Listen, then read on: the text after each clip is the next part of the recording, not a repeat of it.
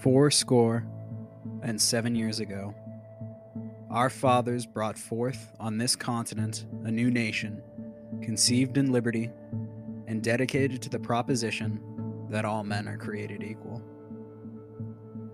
Now we are engaged in a great civil war, testing whether that nation or any nation so conceived and so dedicated can long endure. We are met on a great battlefield of this war. We have come to dedicate a portion of that field as a final resting place for those who here gave their lives so that nation may live. It is altogether fitting and proper that we should do this. But in a larger sense, we cannot dedicate, we cannot consecrate, we cannot hallow this ground. The brave men, living and dead, who struggled here have consecrated it far above our poor power to add or detract. The world will little note nor long remember what we say here, but it can never forget what they did here. It is for us, the living rather, to be dedicated here to the unfinished work which they who fought here and thus so far nobly advanced. It is rather for us to be here dedicated to the great task remaining before us, that from these honored dead we shall take increased devotion to the cause for which they gave the last full measure of devotion, that we here highly resolve that these dead shall not have died in vain, and that this nation, under God, shall have a new birth of freedom, and that a government of the people, by the people, and for the people, shall not perish from the earth.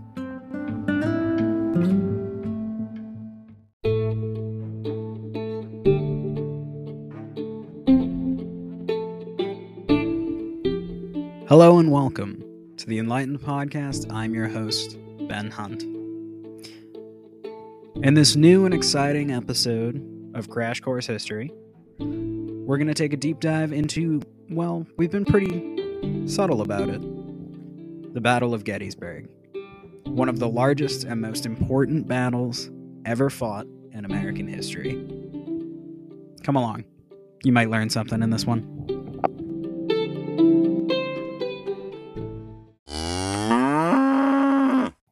I'm going to pretend like I haven't re-recorded this ad 15 times. Hi, I'm Ben Hunt. I hate to interrupt your lovely podcast experience with this ad, but I'm going to anyway. Why? Because Anchor needs me to.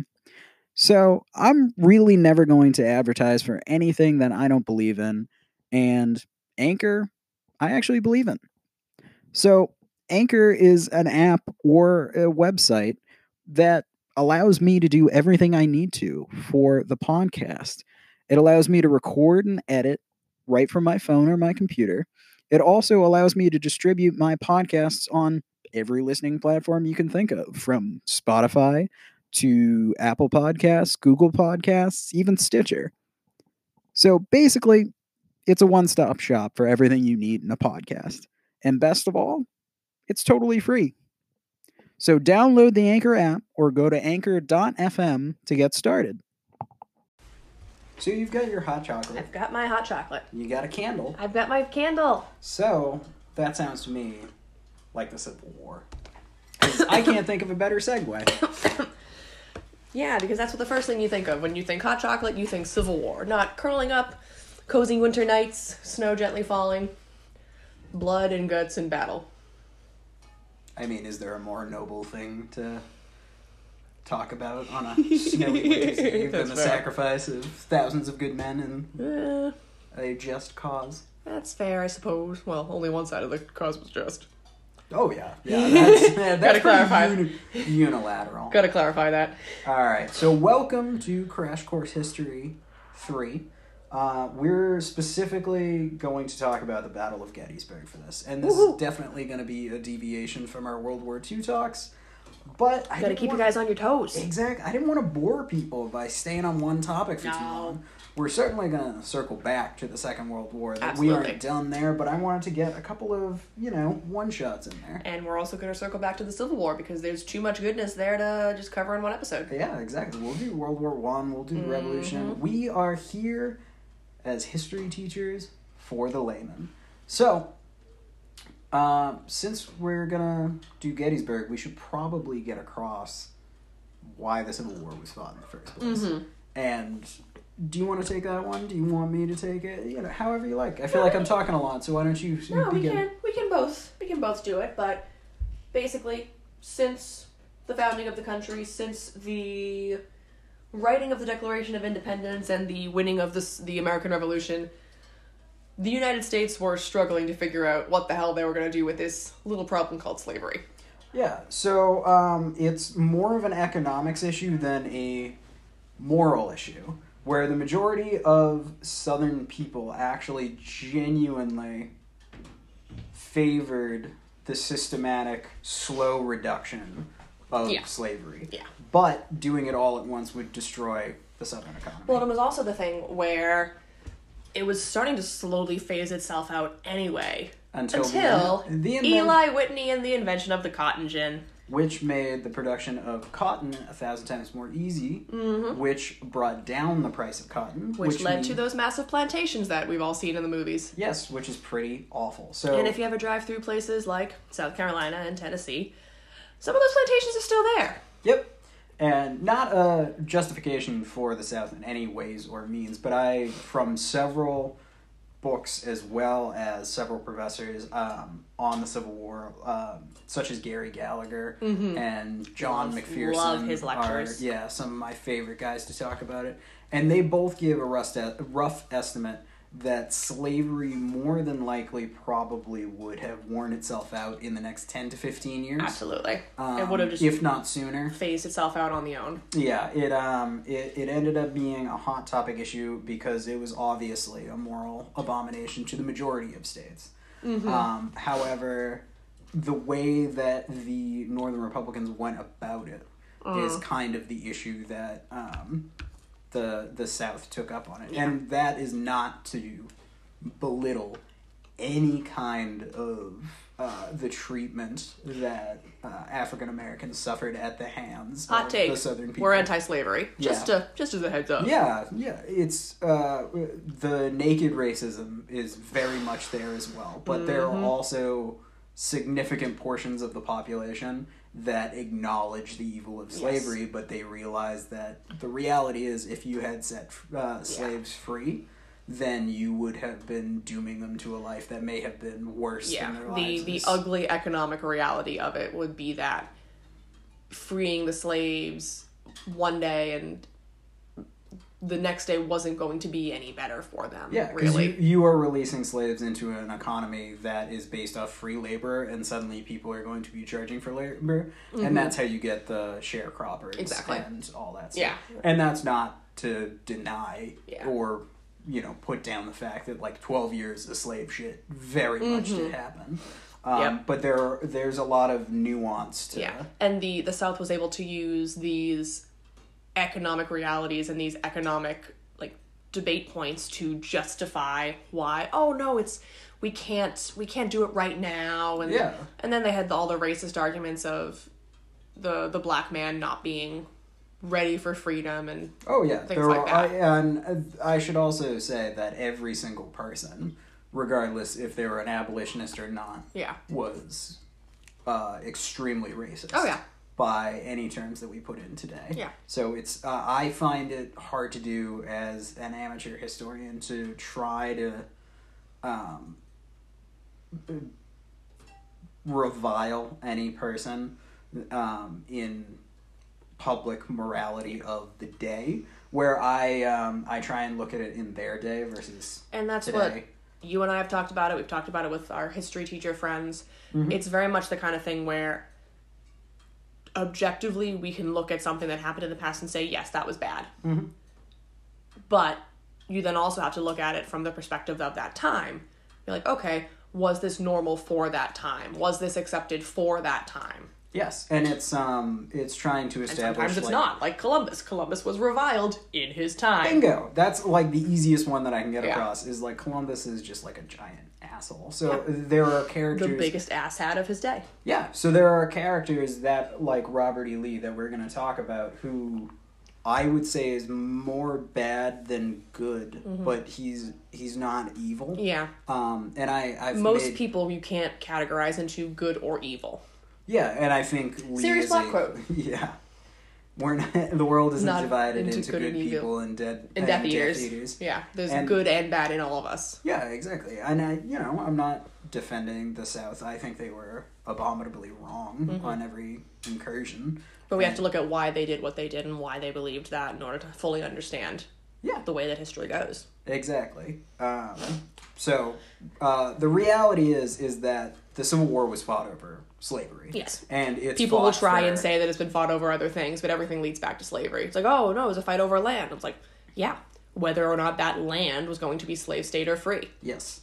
It is undeniable. If there's anything I can get across in this podcast, it is that the Civil War was fought over slavery. Yeah. And that is not to say that the Union was noble and mighty and demanded the Union was not fighting destruction. to free the slaves. The Union was fighting to keep the Union together. Exactly. The Emancipation Proclamation didn't come out until, January of 1864? Yes, and it was clearly a war powers. Yeah, it only affected the states in rebellion. It didn't affect border states like Maryland that stayed in the Union and had slavery. If anybody has seen the movie Lincoln, they're kind of stretching the truth of how good of a person Lincoln was. And I'm not saying that he's one of the best people to ever live. Yeah. He is a magnificent, but he was also wonderful a politician and a realist. Yes, and also he was fighting a war. Yeah. And it was clearly a military measure. Absolutely. It was not out of the noble belief that all men are created equal. Lincoln openly said that to free slaves all at once was a terrible idea. Yeah. His initial option was to actually send them. Was it back a colony Africa. On Madagascar? That was one of them. I think he was in favor I know the of, Nazis also said that at one point. Yes, I could be mistaken, but I believe that is there a nation in Liberia? A nation called Liberia? Yeah. Yeah. I think that started out as a colony Yes. of... Yeah. Because it's like liberty. Yes. Yeah. I think that he was in about favor of repatriate... That's the word I was looking. Repatriation. Yes. Repatriating African-American slaves back to Africa. At least initially. Yeah. And then some of them were and some of them went. Yeah. And a lot of them were like, hey, no, I've been in this country again. Like they've been Americanized. Yeah. Yep. I don't know. And because of the way that records weren't kept and names were given to the slaves when they came over, most of them, if not all of them, didn't know where in Africa they came from. They didn't speak their tribal languages or know their connections back in their African homeland. Yeah. So basically, it's a complex issue. And war is rarely fought over simplistic things. If that's one thing we can get across to you, that's very big. Yeah. So, actual war begins to break out because of tensions that have arisen during, is it Franklin Pierce? Is he the one before Lincoln, or is he two before Lincoln? I think he was a couple before Lincoln. And then who was the one right before Lincoln? Was that Benjamin Harrison? No. Benjamin was he after? Harrison came later. Rutherford B. Hayes? No, he came after Grant. I don't know. This is where it gets tricky, where I don't know all... I don't know my presidents as well as I should. Yeah. I know Franklin Pierce was either the one before, or he was the one, or he was two before. James Buchanan, that's who I was thinking Buchanan. of. Because Buchanan didn't do anything about it. He kind of just let it fester. What happened is the Bleeding Kansas, which all inflamed people's ideas of what to go through. So basically, Kansas was debated whether it was going to be a slave state or a free state, and they weren't quite sure which. So a bunch of crazy Southerners decided to get it in their heads to go and destroy any of the wild Republican what's the abolitionists? Yes, thank you. Yep. Abolitionists that were settling. Yeah.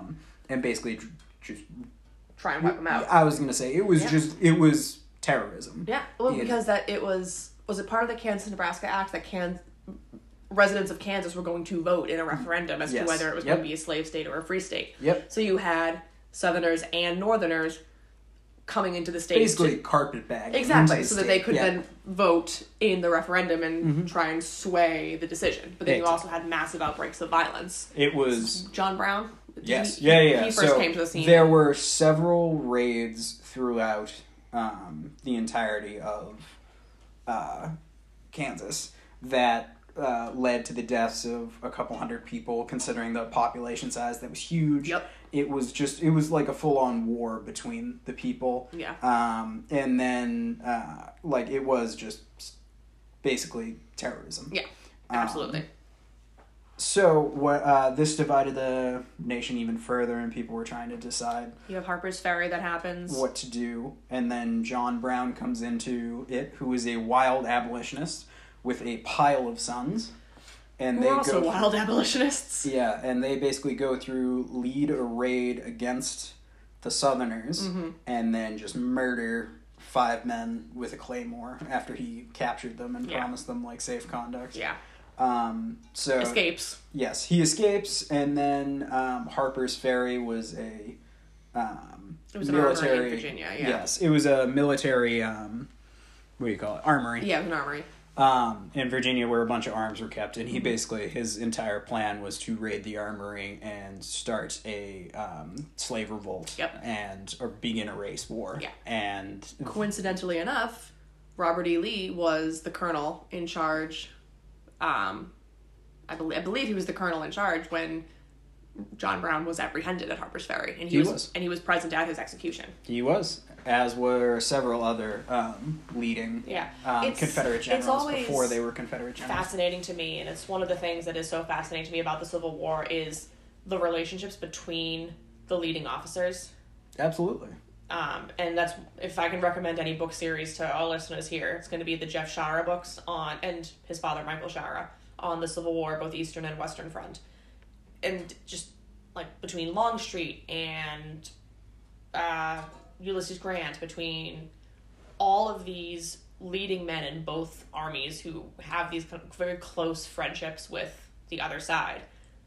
Who was the Mexican-American war general? Zachary Taylor? The other one. Oh, Winfield Scott. Thank you. Yeah, because then you have Winfield Scott Hancock, who was best friends with Louis Armistead, who was a Confederate. And that's kind of what it comes down to. It really was brother fighting brother. There were, it's often said that about the Civil War, and it's, you can consider it some historical romanticism. Right. But it's literal, not an exaggeration. I was going to say, the literal fact is that a lot of the leading generals and commanders of the Civil War were friends and had gone to school together. James Longstreet was best man at Ulysses S. Grant's wedding. Yeah. Winfield Scott Hancock and Louis Armistead were best friends and were both stationed in California together. Both of them were very seriously wounded at Gettysburg. Winfield Scott's protege was Robert E. Lee. Yeah. Robert E. Lee was offered the command of the Potomac Army when the Civil War broke out. So we should probably get into the actual outbreak. Yes. Of war before we get into all the different connections. Yes, and the different battles and whatnot. Yeah. So point being is the war begins with the firing on Fort Sumter. So Lincoln had basically cooked the books to make it look like the South was starting the war, when in reality Lincoln knew war was going to happen. Chose not to abandon Fort Sumter, chose not to So the South basically signed their own Declaration of Independence and saying that they created their own Confederate States of America. Yep. So what they demanded is that since they were now a foreign nation to the United States, is that all the United States troops that were settled in forts along the United States, they surrender their arms and return back to the Union ground, in the North. Fort Sumter is in South Carolina. Yes. In the harbor. So, Fort Sumter is what happened. They demanded the surrender of Fort Sumter. Lincoln decided that he would refuse to abandon it. They were given an ultimatum that they would fire on the fort if any attempts to keep the troops, sustained with weapons, ammunition, and food. Yep. So they encircled the fort, basically tried to starve it out, and Lincoln made several attempts to try and not send more troops in, but try and continue the supply. So the South fired on a United States fort, which began the war. Yep. We should definitely talk the two people, or I should say the four people, that we really want to talk about for personalities that shaped the Civil War are going to be Lincoln and Grant. Yep. And Lee and... Longstreet? No, not Longstreet. Jefferson Davis? Yes. Oh, okay. It's Jefferson Davis and Lee. I didn't know who you were leading for. I'm like, well, yes, Jefferson Davis. But the people that shaped it. So, the funniest part, and the real irony of the Civil War, is that Jefferson Davis and Robert E. Lee, on paper, were the exact people that you want running a war for you. Mm-hmm. They are two literal American heroes at this point in time. Mm-hmm. Both of them were decorated for gallantry in the Mexican-American War. I believe Winfield Scott's daughter married him. Something to that married effect. Who? Jefferson Davis? Jefferson Davis. Oh, I don't know. He married... Yeah, he might have been Bragg's daughter. Yeah. Regardless. He was married to another major Union general's daughter. Yep. And it might have been Zachary Taylor, too. I don't remember. But point being, he had been Secretary of War. Yeah. Beforehand. Jefferson Davis had been. And he was a Southern racist, but he was literally like the most qualified man. He actually had more experience by himself than any other general in the Civil War up until that point, excepting Winfield Scott. Yeah. So, the irony is that Lincoln is the president of the United States, and Lincoln has no military experience, aside from, I think he spent a couple of months in the Black Hawk War. Yeah, because he lived up in the, he was in Kentucky? Illinois. I think he was born in Kentucky and then grew up in Illinois for the most part. Yes. So he I think he was like a captain of a militia company, and if that. And he saw no combat, and as he said, he did not think it constituted any kind of real service. He was basically a backwoods country lawyer. Yeah. Who kind of made his living. So you cannot pick a person like less likely to win a war against him. And then their two selected generals could not be more perfect opposites as well. And Grant doesn't even really come into the picture majorly in the East until after Gettysburg. I was going to say, so Grant is somebody that we'll definitely spend a lot of time on. About. But he's in the West for most of the beginning of the war. Say, so we talk about the victory at Vicksburg. And that's totally... That is Grant's victory. Ulysses S. Grant's victory. So we should definitely talk about him, just so we can spend more time on Robert E. Lee, who's one of our main characters here. Oh, yeah. So Grant is born son of a tanner who is kind of like the weirdest collection of a personality, where he abhors the sight of blood. He is kind of shy. He's famed for being one of the greatest riders that West Point has ever known. His father was very ambitious for him and sought to really move him up in the world, and Grant didn't want anything to do with that. He wanted to basically just, be like a school teacher was his plan. He ended up getting more or less forced into West Point. Yeah. Where it's historians have often kind of belittled his career at West Point. And if you consider his West Point class, which is filled with Mexican-American war heroes as well as very skilled strategists and tacticians of the Civil War. Yeah. Grant is, I believe, in basically middle of the road, maybe a little bit better. Which is saying something considering the geniuses that were in class with him. Exactly. He set all kinds of records for horsemanship, and his mathematics scores were unbelievable. Yep. So they openly had offered him, or at least planned to offer him, teaching posts for teaching at the college as a mathematics instructor. Yeah. And that's kind of where he was leaning, but he ended up being put in the infantry, and then the Mexican-American War broke out. Yep. He served with gallantry. I believe he was decorated for it. I think he ended up as a captain. Okay. And then after the war, he ended up in California, where he was discharged for supposedly intoxication. And it is believed that he struggled with alcoholism most of his life. So he ended up kind of dirt poor, nowhere to go. He ended up as a shopkeeper and was pretty hard on his luck. He was doing relatively okay by the outbreak of the Civil War, but he had gone through stretches of very serious poverty where he was literally selling firewood on the side of the road. Married to the daughter of a very wealthy Southern slave-owning family. Yeah, we should point out. See, he came from an abolitionist family, and he himself was opposed to slavery, but I don't believe his parents were actually abolitionists. I don't think they were letter writing. They were anti-slavery. I was gonna say I think they were typical Northern anti-slavery. They weren't wildly anti-slavery though.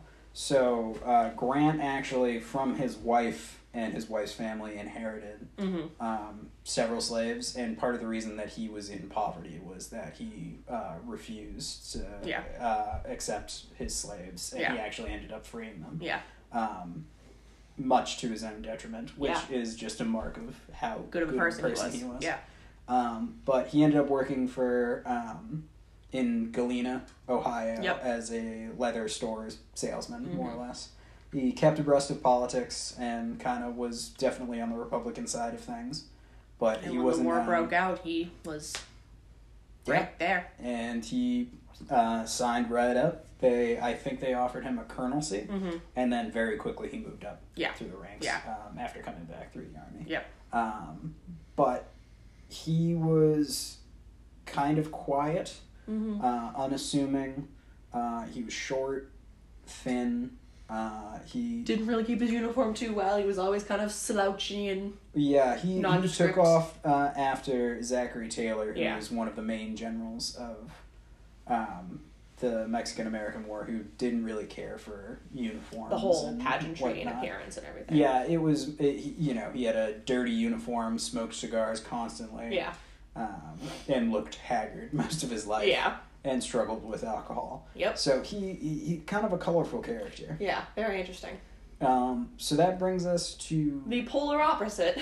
Of Robert E. Lee, the Marble Man, stately Southern gentleman, related to George Washington through his wife. Yes, his wife Mary Custis was descendant. Yeah, she was the daughter of one of Martha Custis Washington's sons, I believe. His wife was like a step-grandchild or a step-great-grandchild of... Yes, so Washington's stepdaughter's daughter. Stepson. It was Mary Custis. And Martha was Martha Custis Washington. Okay, yes, that does make sense. Yeah. Okay. I thought for some reason she only had daughters. No, she had a son. Okay. Anyway. Yeah.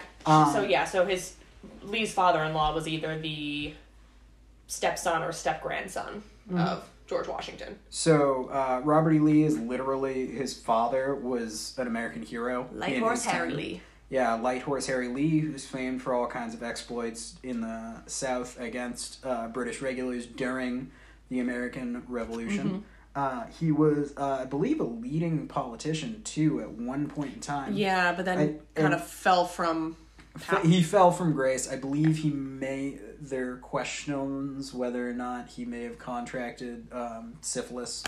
And he basically ended up becoming bankrupt and dying in the Caribbean. Yeah, dying in disgrace. And I think he left his family, too. Yeah, So Robert E. Lee was always very aware of propriety and appearance and expectation. Yes, very conscientious of Yeah. how he looked and felt and whatnot.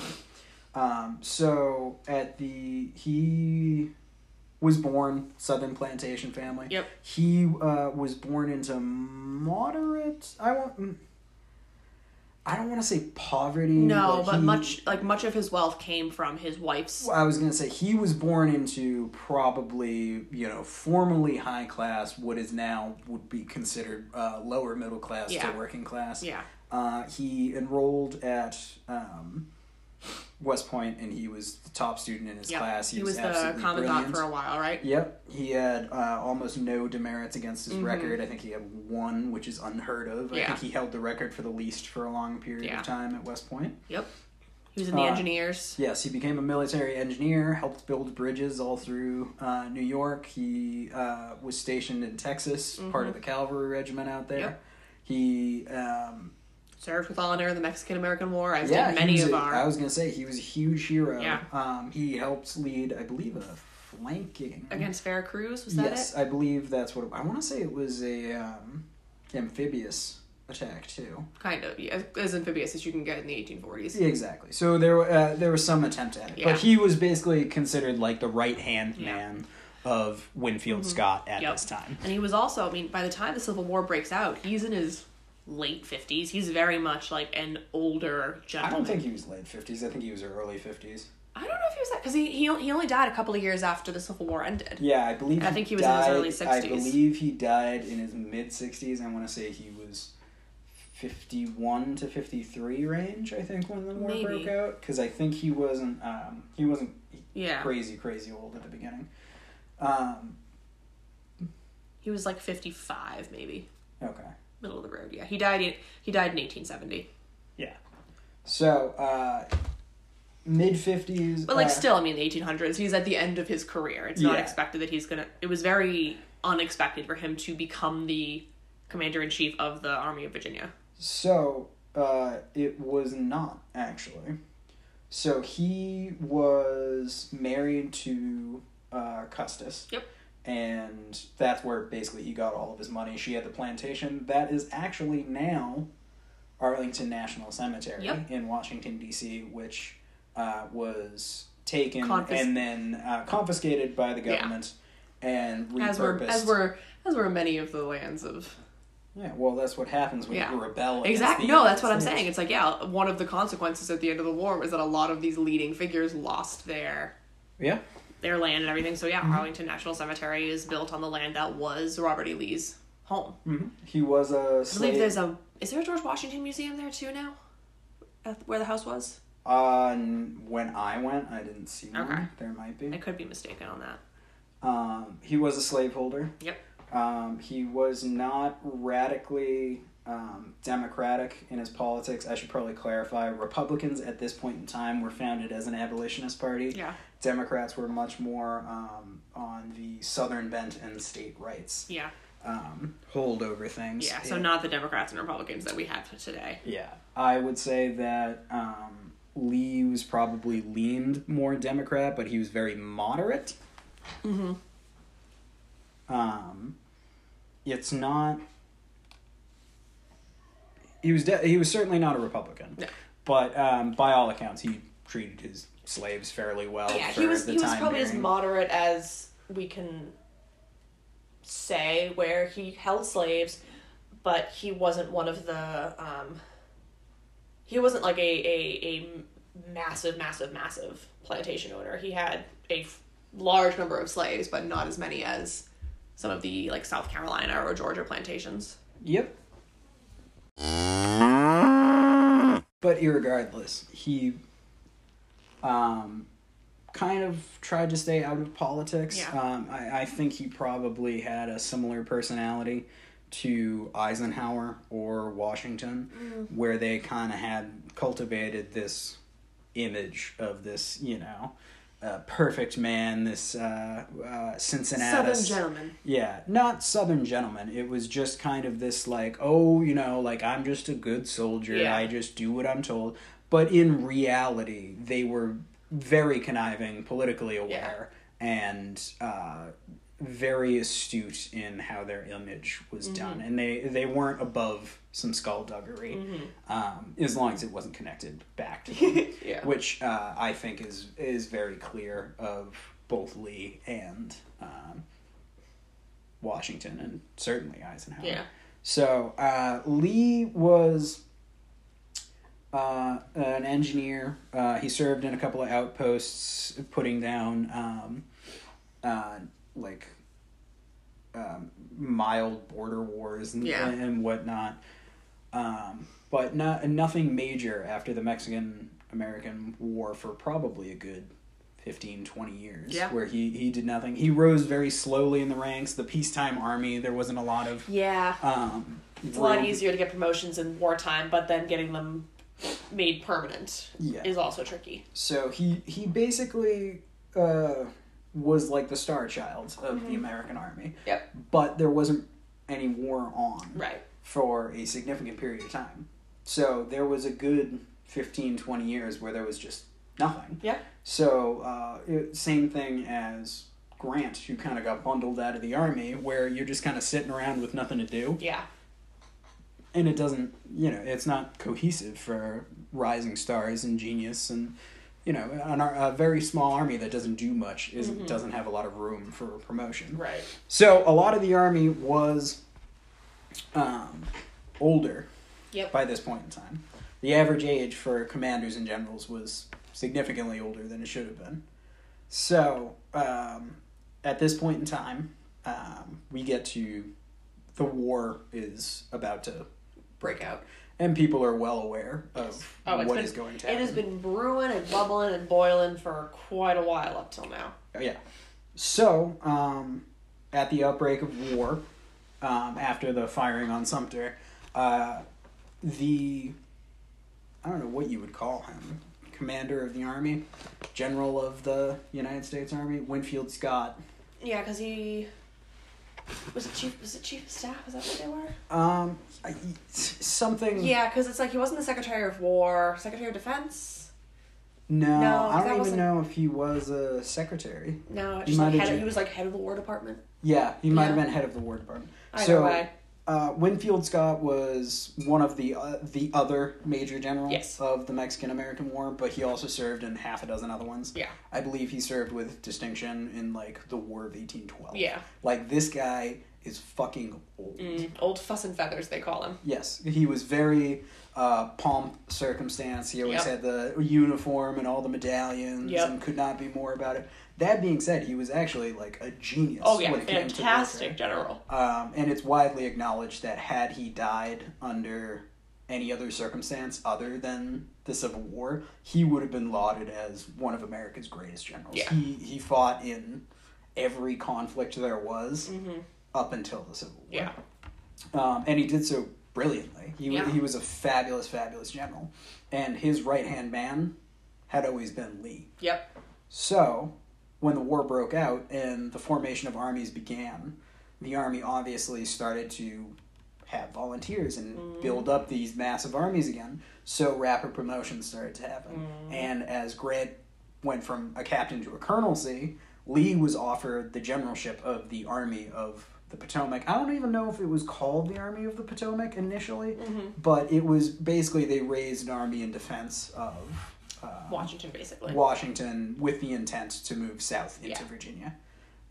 Lee was offered it. Yep. And he was their first choice. He was the first choice to lead the army.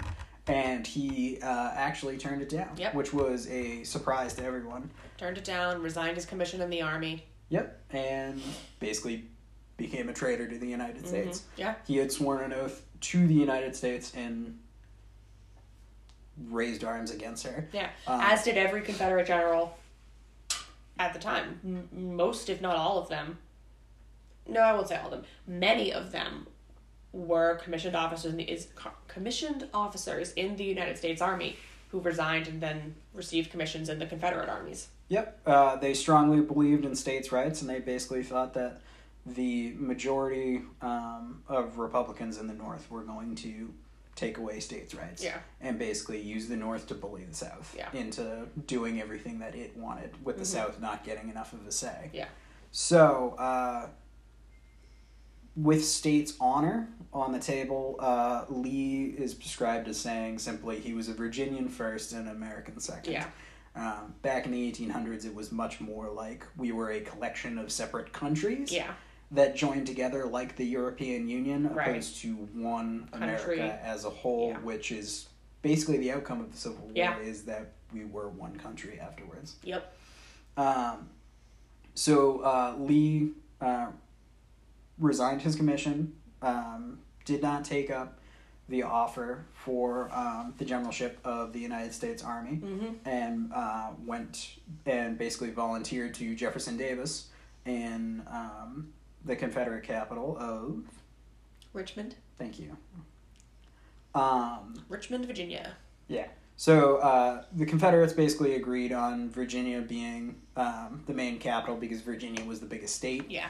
And it also makes sense why so much of the major fighting is centered in Virginia, Maryland, kind of along the Potomac River. Yeah. Because it is those two capitals that are really just a stone's throw from each other, of Richmond and Washington, D.C. Mm-hmm. So what ends up happening is Lee is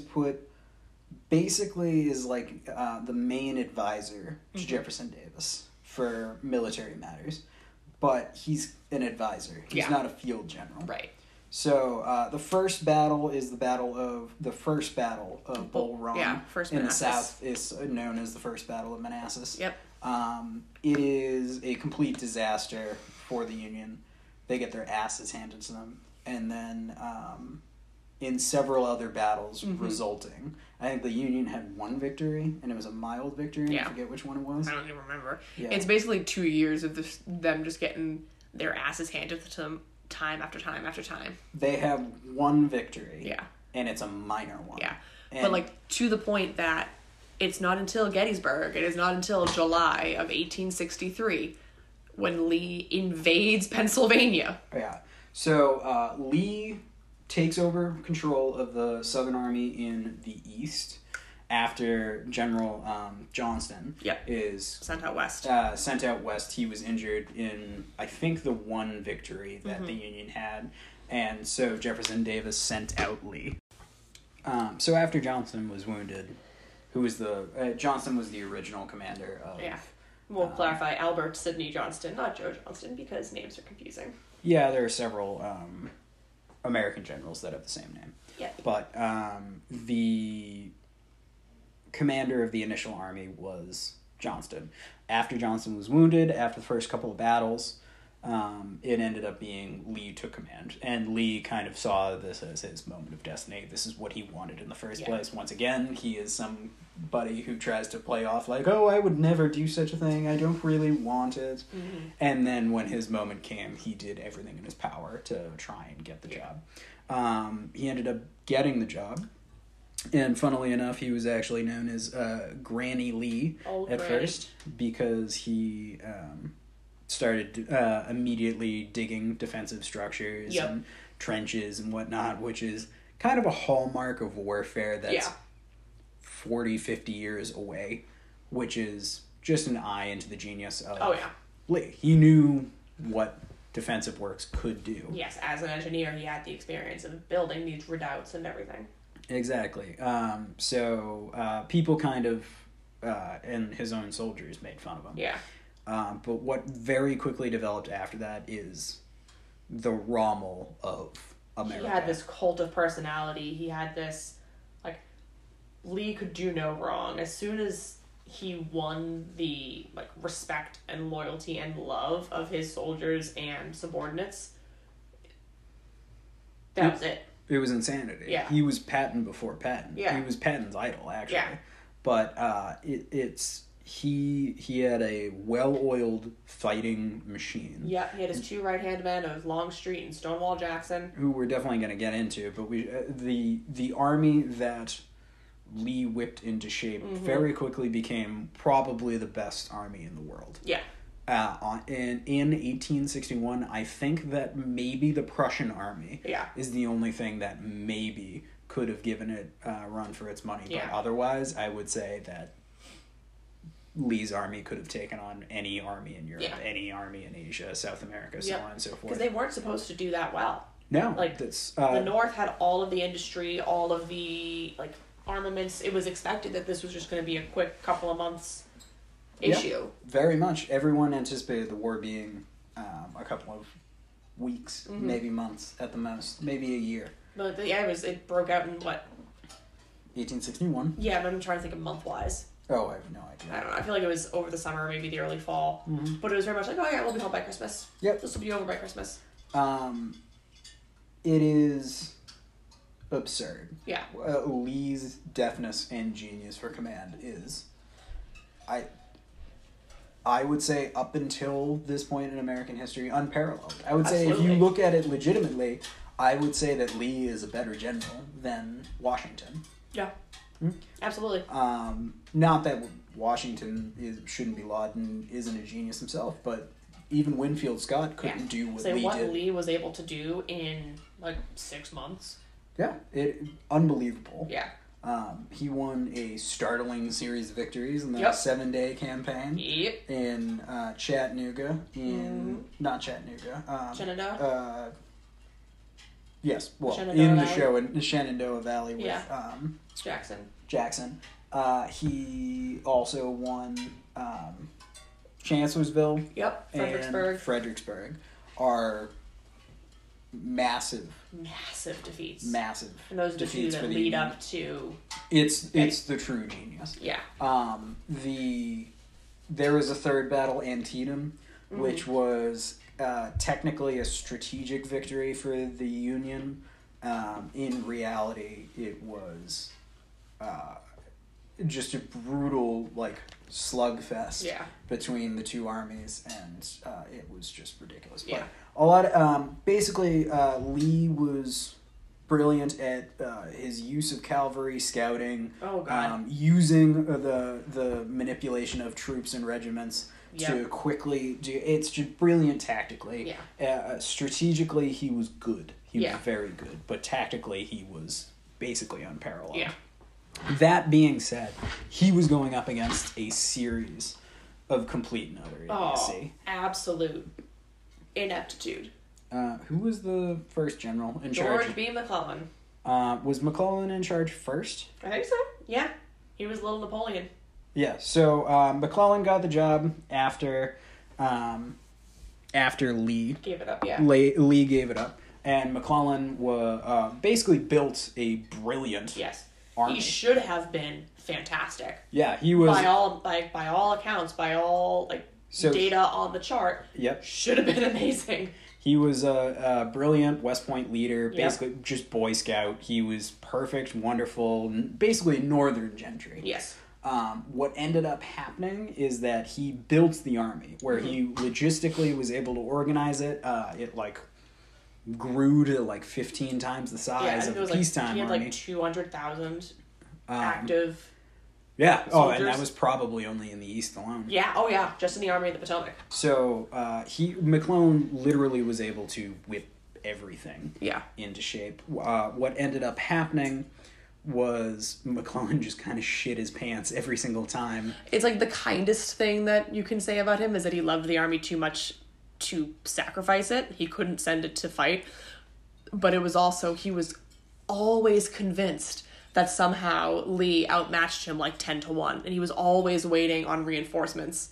And he was always just waiting for that one last thing to fall into place. If you look at any one of his battles, every single time, all he talks about is, Lee has, 100,000 men right there. And he has maybe 30,000. Yeah, and he had a fraction of the number that, and even intelligence reports had reported the accurate numbers, or even inflated numbers. Yeah, but not as inflated as McClellan made them. Yes, so McClellan kind of just slowly, after these losses, Lincoln kind of realized what he had in McClellan, which was a great strategist, but a coward is kind of what it boils down to. I don't even know if we can call him a coward, because I think I would go as far as to say that. I feel like his previous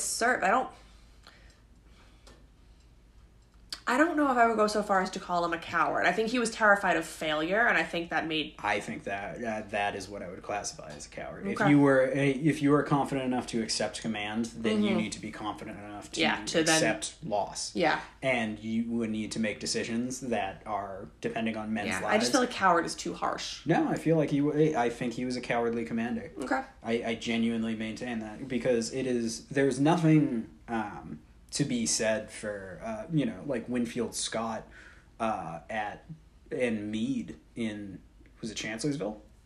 Winfield Scott Hancock? Yes. Yeah. At Chancellorsville. I think so. They got their asses handed. Oh, yeah.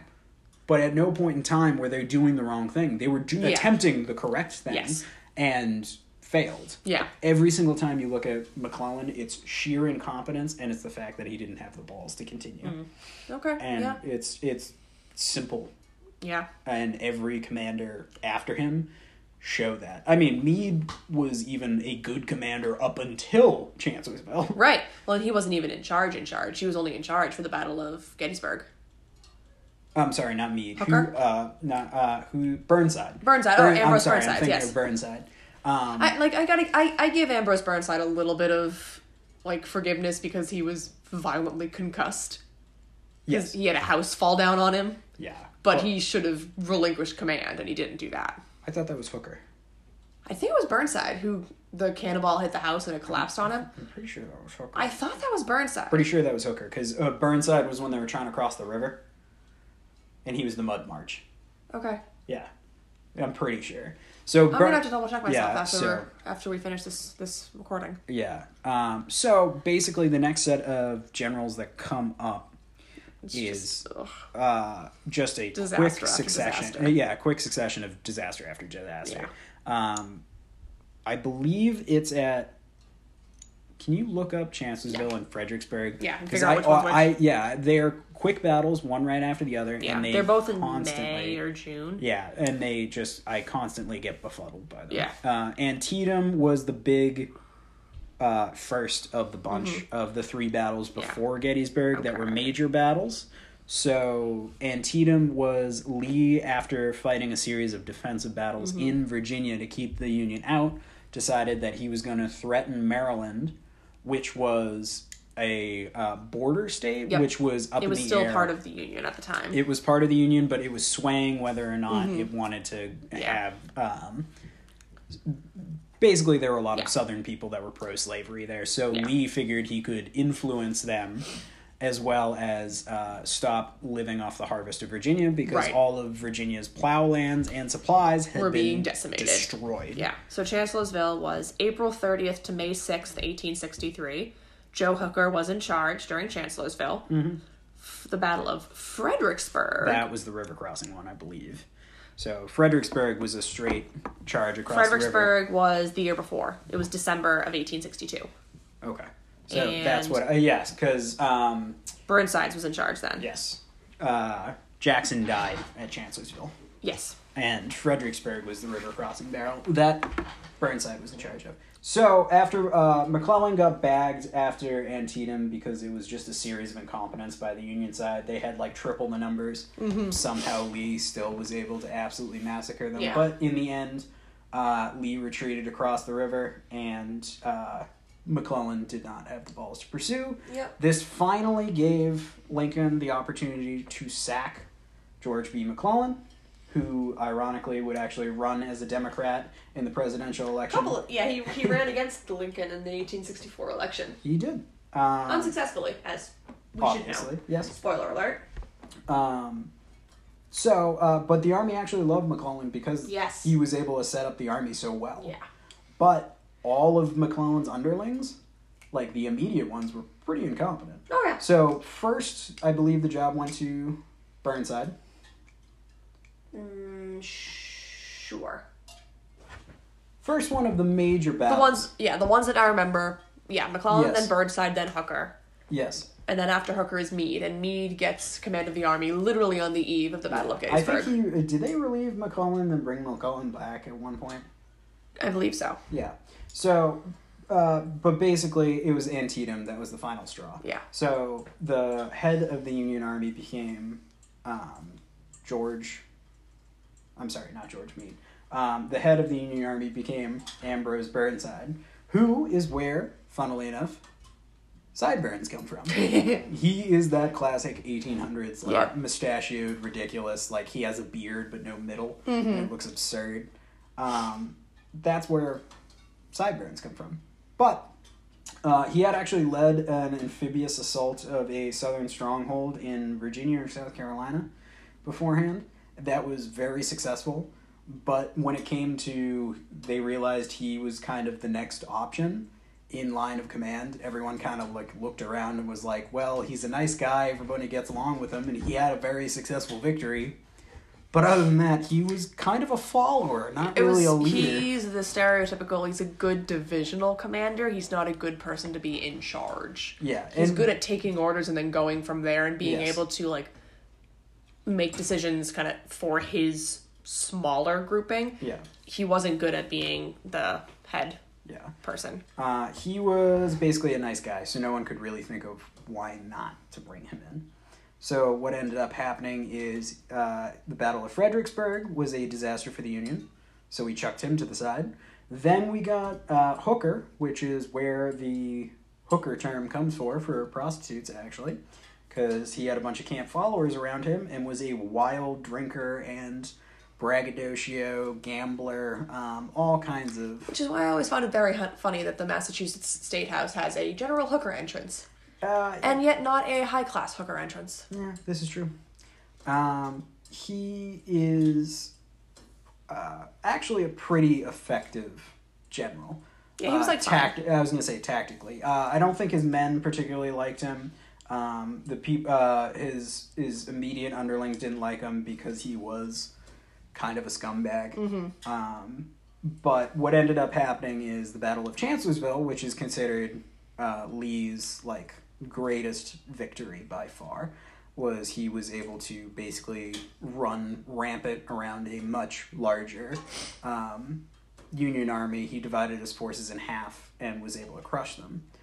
But what ended up happening is throughout all of these battles, Lee had been relying on two division commanders who were geniuses in their own right, which was James Longstreet and Stonewall Jackson.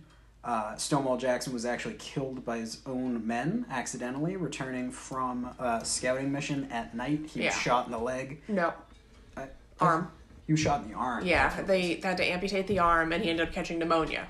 Yes. So he died several weeks after the battle, but it was the wound and the trauma of the wound that led to him getting sick and dying. Yep. Actually, I should say he relied on 3 division commanders, I should say, actively, because we completely forgot about Jeb Stuart. Right, he's the head of cavalry, so being his eyes and ears in the countryside. Yes, so J.E.B. Stuart is the flashy, dashing Robin Hood cavalry commander of the South, who was famous for riding his army entirely around the Union Army, and then returning safely. So he was actually a brilliant cavalry commander, but he was the eyes and ears of Lee's troops. So it's right after Chancellorsville. Every single time the Union Army has gotten the living shit kicked out of it. It is tired. There are draft riots. Lincoln is trying to get more troops into the army. Vicksburg is able to hold out against Grant at this point in time, which was the key to the Mississippi River in the Western Campaign, and the Eastern Campaign has been nothing but a series of shocking defeats. So, next on the table is Lee is going to try to advance north once again, like Antietam. His objectives are to drive north, try and live off the bounty of Pennsylvania, and threaten Washington, D.C., as well as try and draw off some of the battles from being fought in Virginia, because purely defensive battles were just going to destroy Virginia over time. Then we get to a little town in Pennsylvania called Gettysburg, and that is the real beginning of one of the biggest battles of all time, which we really tried to set this up to be a one-shot, half-hour episode, but it deserves this much better. I was going to say, it's like we are at the point where the amount of setup that is needed to truly do Gettysburg justice is its own episode in and of itself. Yeah.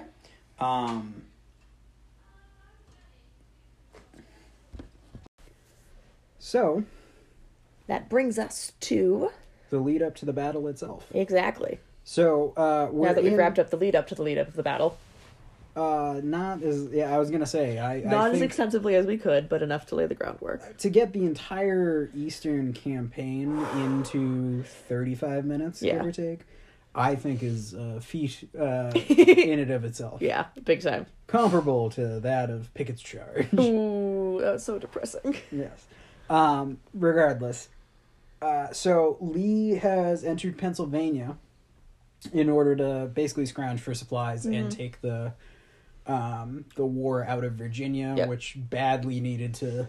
They needed a break. Yeah. Well, I mean, if your entire economy is based off plantations as well as market crops and farming, and if you've destroyed all the farms because you're constantly fighting wars, takes a little bit of a hit on Virginia's ability to make money and fund the war effort. Yeah. So, Lee marches north, and he arrives at a small town called Gettysburg, which had pretty much no note. I think it had a shoe factory, and that was the biggest thing. That's what they had. They had a shoe factory, and the stereotype of all the Southern soldiers not having shoes and walking with rags and ragtag uniforms and whatnot is entirely accurate. That is exactly what happened. Yep. They were half-starved and were absolutely shoeless.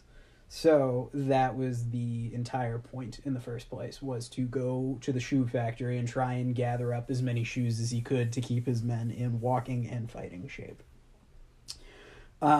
So this brings in the geography of Gettysburg itself. So there is a kind of divide in I want to say a mountain range.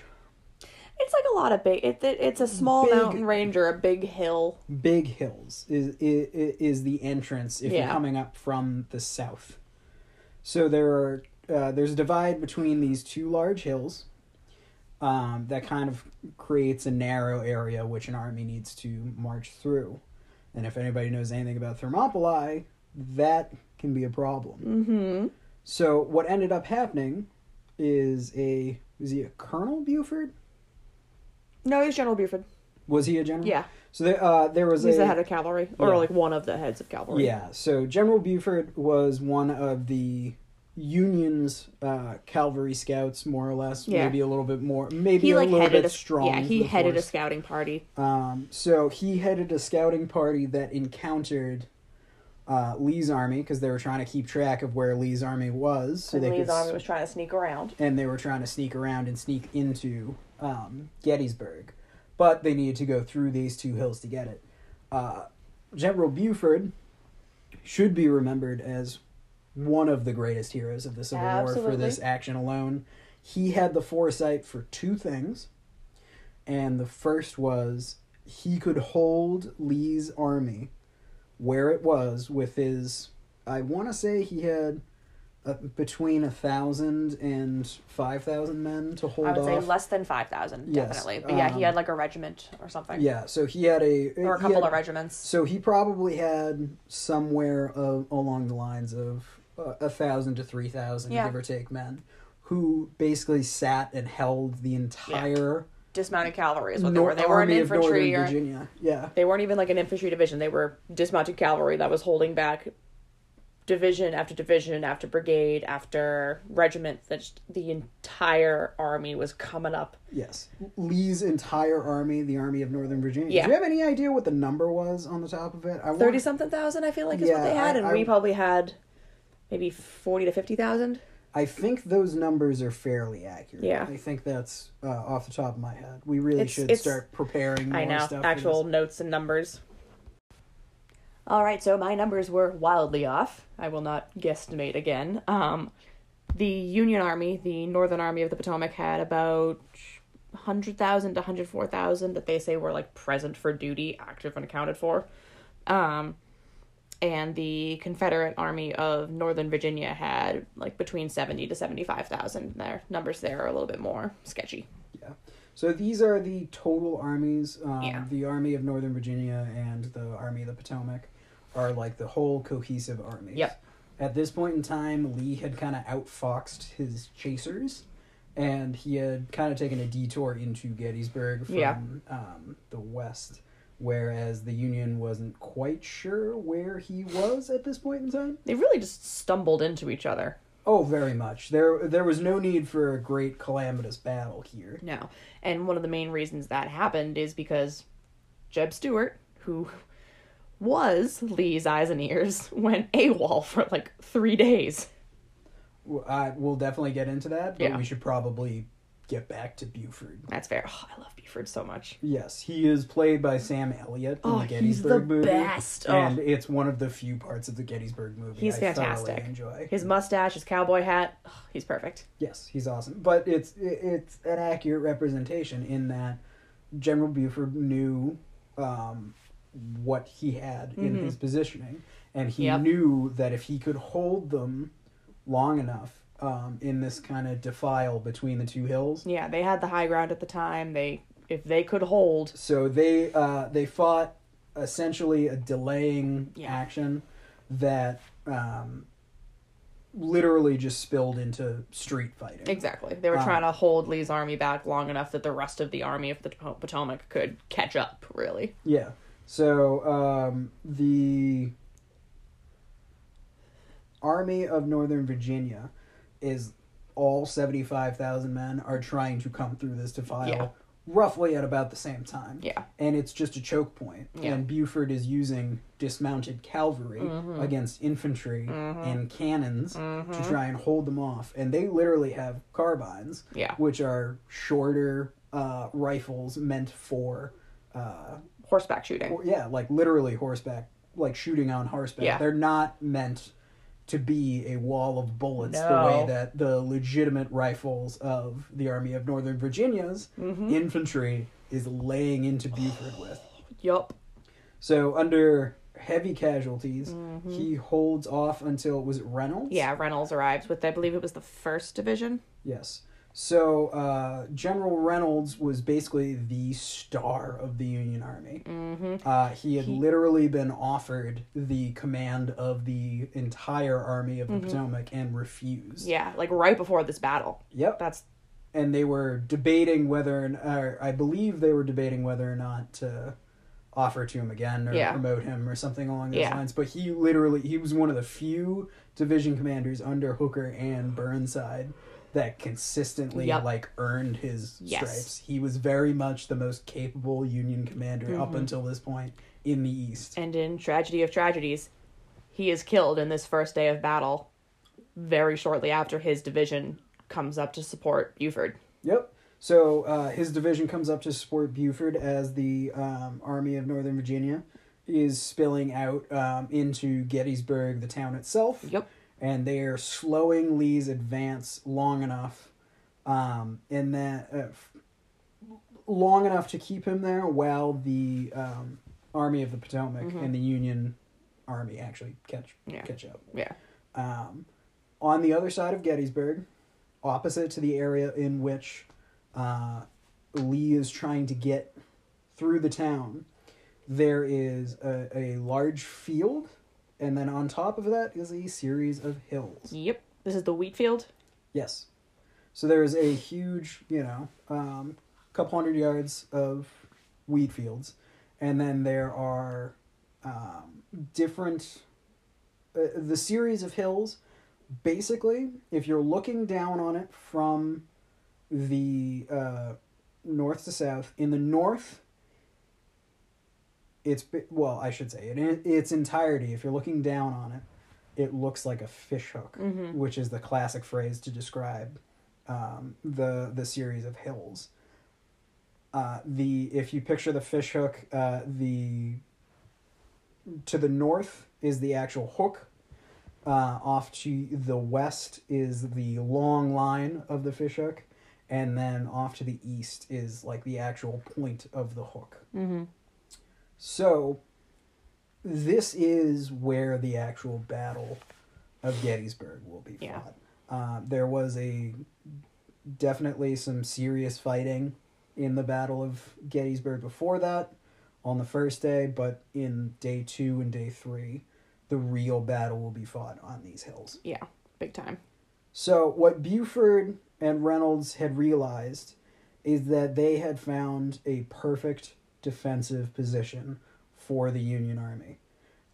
A lot of Civil War tactics was based on artillery. Yeah. So, and this goes back to Napoleon. Oh, yeah. Who has one of my favorite lines of all time, which is, God fights on the side of those with the best artillery. We'll do a Napoleon episode at some point. Oh, we'll do more than one. We'll do a Waterloo episode. Yes. But we'll do a whole series on Napoleon. But that's kind of the age we're in. We're just past Napoleonic tactics. We're kind of in that new interim, getting into more modern warfare. Mm-hmm. But a lot of it is based on, like, height always matters. Yeah. And you still have these big blocks of men marching across some stretch of land, a lot of times under artillery fire. Yep. Trying to take that high ground. And that's where it's kind of infantry, cavalry is starting to fade out by this point. This is one of the last wars where cavalry will be a major player, but still it is starting to yield to the strength of infantry. Mm-hmm. So you need something to smash up infantry and make it softer, so your infantry can beat them. And that is where cannons come into play. And we have rifled cannons at this point in time, so we don't have the smooth bore. They're becoming more... I always get this mixed up. Is it... Rifled is more accurate, yes? Yes, yeah. Because it puts the spin on it. And yes, so... it kind of comes out straighter. Yeah.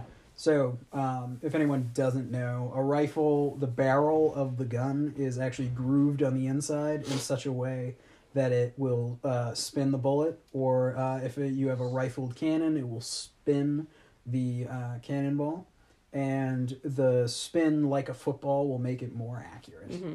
So in Napoleonic times, and even in the Revolutionary War, we had smooth bore cannons, and they were wildly inaccurate. Because it kind of just like bounced along kind of down the barrel, right? Yeah, it bounces. It makes it very inaccurate. Yeah. On top of, we didn't have percussion, explosive ammunition. It was literally like you're just shooting a giant cannonball. Mm-hmm. Or like you're basically just shooting a bowling ball. Right. Whereas the actual cannonball will explode on you, and... Shrapnel's a lot more deadly. Yeah, shrapnel's a thing. Grape shot. Oh, God, yeah. We've always had grape shot, but this is where, and this battle in particular, grape shot is very, very real. Mm-hmm. So, in this mode of warfare, the importance of the high ground is multiplied tenfold. Crucial. It is. And that is what Buford saw. Is like, we've got the high ground. We have the opportunity to secure the rest of the high ground. Yep. And it's pretty much all of day one is the battle with Buford and then getting into position. Yep. Lee gives orders to get the armies through. His subordinates kind of, I don't want to say fail him. They fumble a bit. They drop the ball a bit. So what happens at Chancellorsville, which is the battle that just happened recently, that we discussed, a month and a half ago, is his right arm, who was the brilliant division commander, was Stonewall Jackson, and Stonewall Jackson was killed. Yep. And since he no longer had Stonewall Jackson to rely upon, he actually ended up subdividing his regiment into, or his division into 2 other divisions, because he wasn't entirely sure of who he couldn't quite feel that he could rely on any of them, where he still had James Longstreet, who was his other right hand. He affectionately called his old warhorse. But then he also brought in Richard Ewell and A.P. Hill, neither of whom he trusted completely, and then neither of whom really shone on in the Battle of Gettysburg. Was A.P. Hill the one with one leg? No, that was Ewell. And that was part of Ewell's issue, is that he was very cautious. And that's... He was, just very recently back. He had a wooden leg. He had lost his leg in a previous battle. And he had been a great, commander under Jackson. And that's... Yes, he came directly from a recommendation from Jackson. But he had lost a leg in a battle, and as a tragic, drastic wound like that will do, it had a little bit of an impact on his psyche. Yeah. And he was not the aggressive commander that Jackson was and that Lee wanted. Yes. So Jackson had spent the war with these 2 very reliable commanders on his team. And then suddenly he lost one of them. And has to make do with 2 new-ish commanders. For a major battle. Everyone thought that this battle was going to decide the war. It may not end it completely, but if the South won a major victory in the North, Lincoln's approaching an election. So we can say this is July of 1863. Lincoln's up for re-election in November, right? Yes. Yeah, he would have been up for re-election in November. So if the North had lost this battle, it was already set into motion that if Lee won, if he destroyed the army or won a major battle, the Southern government, the Confederate States, were going to present papers for a peace settlement. So Jefferson Davis and the Secretary of War, they had all of this stuff kind of laid out. Okay, if we win, we're going to put forward a peace treaty to just end the fighting now. No more hostilities. Let us go. We won't do anything more. Because Lincoln needs this victory if he's going to win re-election. And he needs the victory in the West, too. So there is a big divide in Congress along the lines of the Republicans and Democrats as ever. And, as always. Yeah. The Republicans want to continue the war and fight to the bitter end. The Democrats are open to peace. George B. McClellan is running as a Democrat opposing Lincoln right now. So if you guys remember, George B. McClellan was the first general that was in charge of, the entirety of the army. Yeah, he built the army. But he had several failing deficiencies in battles, particularly at Antietam before he was sacked, and then we went through the entire... rigmarole of commanders. Of all the commanders, which I'm sure confused everyone. I'm going to say, we won't go through it again for you. So right now, Meade's in charge. That's all we need to worry about. Yeah, we'll get into Meade, but George B. McClellan is pro-peace, even though he was in command of the army. He's a Democrat who's running against Lincoln, and basically people are thinking that Lincoln is not going to win. Yeah, they don't think that they can... The war's been going on for so long that people in the North are starting to give up, say, all right, you know what, the South wants gone, fine, let them go. No, but people are losing belief that they can actually win the war. And that's, people are starting to get more comfortable with the idea of a divided union. Lincoln himself admits that he does not believe that he is going to win. He is convinced he is going to lose. Yeah. So... what Jefferson Davis needed Lee to do was go into the North and deal another stunning defeat to the Union Army, which he had done time and time and time again. Yeah. What ended up occurring is a disaster for Lee. Yeah. And it could not have gone more wrong for him. So the reason we bring up his division commanders, because it matters so much for personalities to understand who's facing off. And it is very much the 3 people that you really, really need to know for the South are A.P. Hill. What's Ewell's first name? Richard. Richard Ewell. Dick Ewell. Yeah. Richard Ewell, and James Longstreet. Yep. So these three guys, well, four if you want to count J.E.B. Stewart or Jeb Stewart. Jeb Stewart. Those four guys are the only ones that you really, really should know Yeah. for the Confederacy. Yeah. On the Union side, after Buford fought his delaying action, then Reynolds was killed. Yep. So it took time to move the Union Army up. What ended up happening is the remainder of Ewell's regiment, not Ewell's, excuse me, the remainder of Reynolds' regiment retreated to... Is it Corps? Might have been Corps. Yeah. Yeah. I always get confused. I'm gonna use them interchangeably. Division against division is probably the easiest way. But there are regimental commanders, there are division commanders, and there are corps commanders.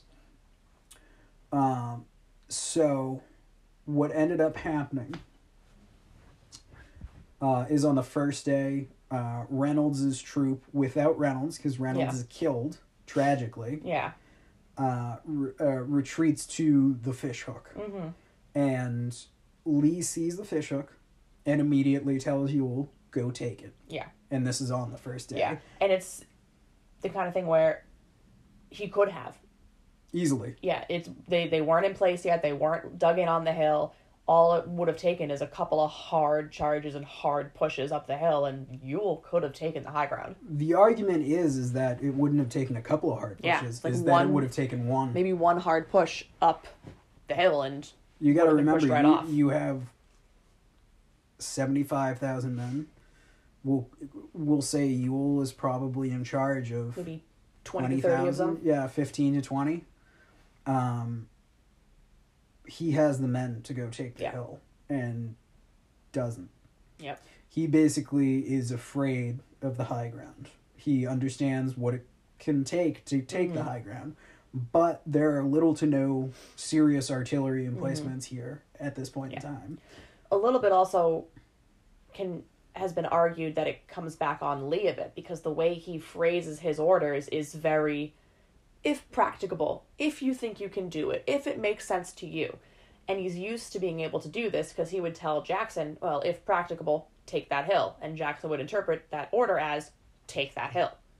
Ewell interprets it as, if you think you can do it, take that hill. And Ewell doesn't think he can do it, so he doesn't. And that's, and I will put the full blame on Lee for not making his orders clear. Yeah. And I understand that he had been used to doing things a different way, but you need to adapt. Yeah. You need to make your orders black and white. Yep. He did not make his orders black and white. The actual missive is take the hill if practicable. Yeah. Which I think is fair for Ewell to say, like, it's not practicable, I'm not going to do it. If it wasn't practicable. Right. The argument can be made that I think it was. I think he was scared of his own shadow and wasn't quite sure whether or not it was going to be reinforced. Yeah. But this is a major point, and this isn't a small point in the battle, because this is a decisive factor. Yeah. The battle probably would have been won by the Confederacy if it had not been for that one moment alone. Yep. The Union was able to dig in. They were able to reinforce their lines. They were able to get everything set up the way that they wanted it to. And they definitively have the high ground. Big time. So what ends up happening is that day one ends. Yep. As the Army of the Potomac does a night march, I believe. Mm-hmm. And to get everybody up to get everyone and organized. So we should probably talk about, is it George Gordon Meade or is it Joseph Gordon Meade? George Gordon Meade. Yeah. G.G. So Meade. it is George Gordon Meade is one of the better. And he's a Pennsylvania native. He's fighting on his home state. Yes. Meade is the new head of the Army of the Potomac, and Meade is actually I would say a very solid commander. Mm-hmm. I would say like Sherman and Grant are definitely top tier. Reynolds is top tier.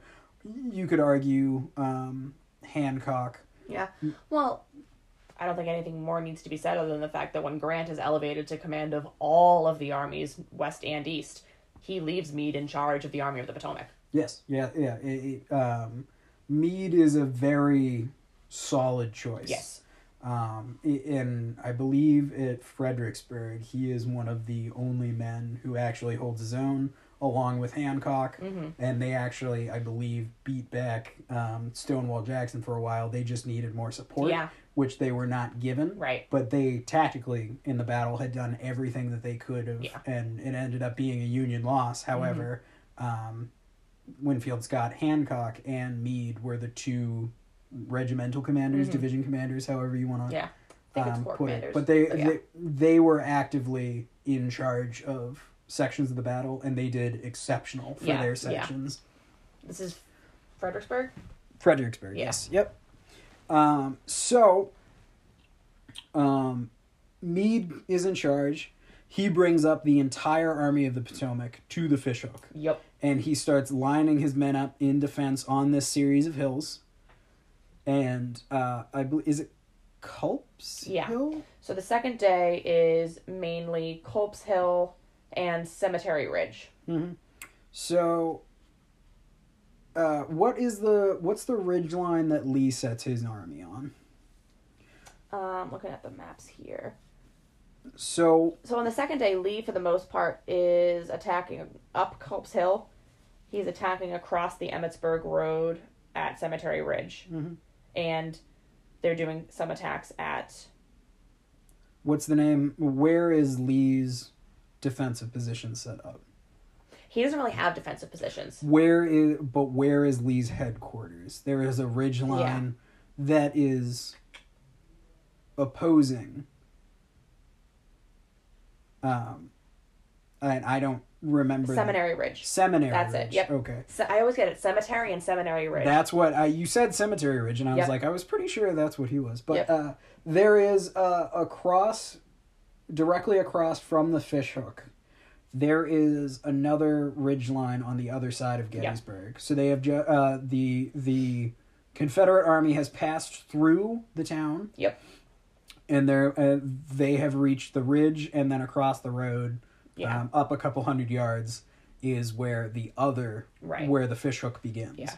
So on Seminary Ridge is where Lee sets up his defensive position for the night. Yeah, and that's where Hill's Corps is stationed. Hill's Corps is there. Off to, I believe, the right is where Longstreet will form up, but Longstreet took... he was waiting for Pickett. Yes, Longstreet, one of his regimental commanders was... George Pickett, who he was... As flamboyant of a Southern gentleman as you can have. Oh, yes. So, Longstreet had been basically like the rear guard as they marched north. So Longstreet's troops took longer to set up. If you can picture it in your mind's eye, Ewell is the far left or in the west. Longstreet is bringing up the far right or the east. And then A.P. Hill is in the center. Yeah, so it's like A.P. Hill, and then they're kind of in like a weird, they're not quite in a fishhook, but they're kind of in a weird crescent, where A.P. Hill's in the middle, then Ewell's on one side, and Longstreet's on the other.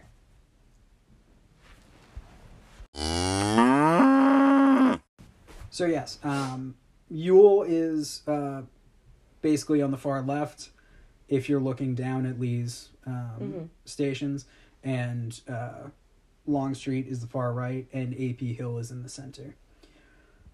The concept of Lee's battle plan is...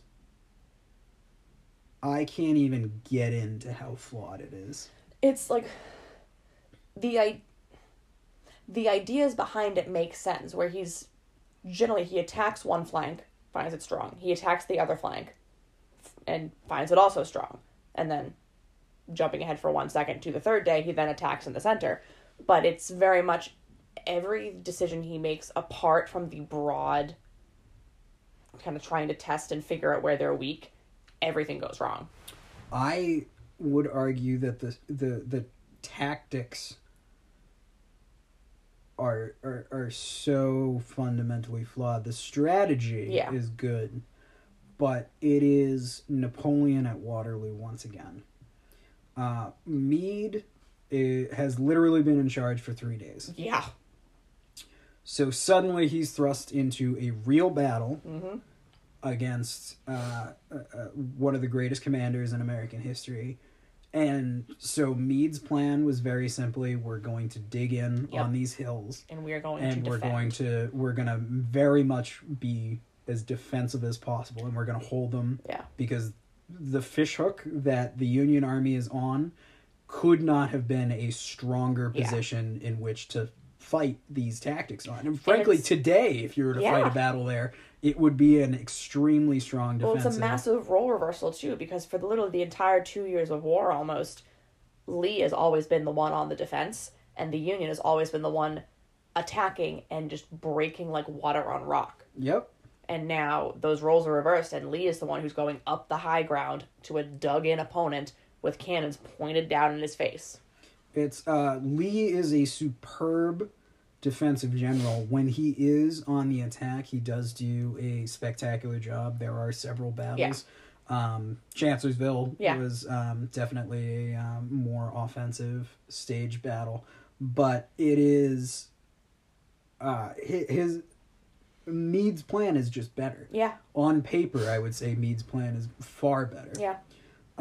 So part of the reason for Lee's failure is his lack of information. Yeah. Jeb Stuart's still who knows where.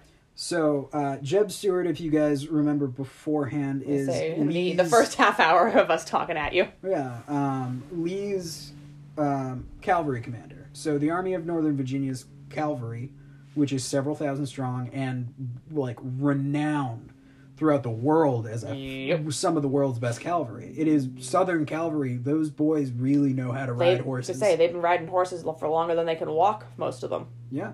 So their cavalry ability is astounding. And their leading commander was a very young general who was Jeb Stuart, who was your traditional Southern gentleman who, wore feathers in his cap and was all pomp and circumstance. Loved to see his name in the papers. And what had happened was he had gone too far away from Lee's army, basically raiding and getting his name in the papers. Yeah, trying to being a blowhard. Yeah, basically, just a pompous ass. And in so doing allowed Lee's army to stumble into a battle that they were not looking for or prepared for. And they weren't entirely sure if they were coming up against the entirety of the Union Army or just a section. Yeah, or just a corps or two. So I will say that Lee's decisions can certainly be accounted for by the fact that he had no scouts. Yeah. His scouting party disappeared. And and Jeb Stuart had been completely reliable and a pure genius. Yeah, up until this point. And then suddenly... It's like, they go days without hearing from him. Yeah, I want to say it's like 3 days. They don't hear from him at all. Yeah. And you're supposed to be in constant contact. I don't think he showed up until, like, the evening of the second day. I believe that's what it was, yeah. And at that point, things are almost fully decided at that point. There's one last shot that Lee's going to take. No, I don't want to say it's evening of the second day. Or is it the evening of the first day? I think it's the evening of the first day that he shows up, because there's a massive cavalry battle that goes on at the tip of the fishhook. Okay. That Buford is part of. Okay, yeah. So then it must be, it must be like overnight into the second day that he shows up. Yes. So, and that's where we're ending the first day. We're starting the second day. Yeah. And that is where Jeb Stuart finally meets up with Lee, and Lee is angry but does not berate him. Right. At least not in public. At least not in public. That was part of his persona. Yes, is, that kind of grandfatherly old man. I'm not mad, I'm just disappointed. Yeah, that calm exterior. Mm-hmm. Not like Washington, who, if you piss him off and he blows up at you, you remember it. Yeah. So, Lee's battle plan is to attack the fishhook. Yep. His subordinates argue significantly against this. Yeah. Longstreet hates every bit of every plan. Longstreet simply says, we're on Seminary Ridge right now. At this point in time, we're pretty sure we're facing the entirety of the Union Army. Yep. They've had time to dig in. They have a spectacular defensive position right now. Yep. They have the high ground, and they have superior artillery. We need to go through open fields to get to them. To get to them, which is just, that's perfect for artillery to tear infantry apart. Mm-hmm. He very simply says, basically what Longstreet says is that, like, hey, we're in a great defensive place of our own right now. If we line up along Seminary Ridge and we make them attack us with their superior numbers, they have no attacking ability. Mm-hmm. The Army of the Potomac has shown time and time again that the Union leaders really aren't good at attacking. But Lee wants to attack. And Lee believes, because of the amazing things that they had just done at Chancellorsville a few months before, that they could just march right through. He believed his army was undefeatable. I wouldn't go so far as to say he had that magnificent belief. That's very much part of Killer Angels, where he just thought he had the army of God.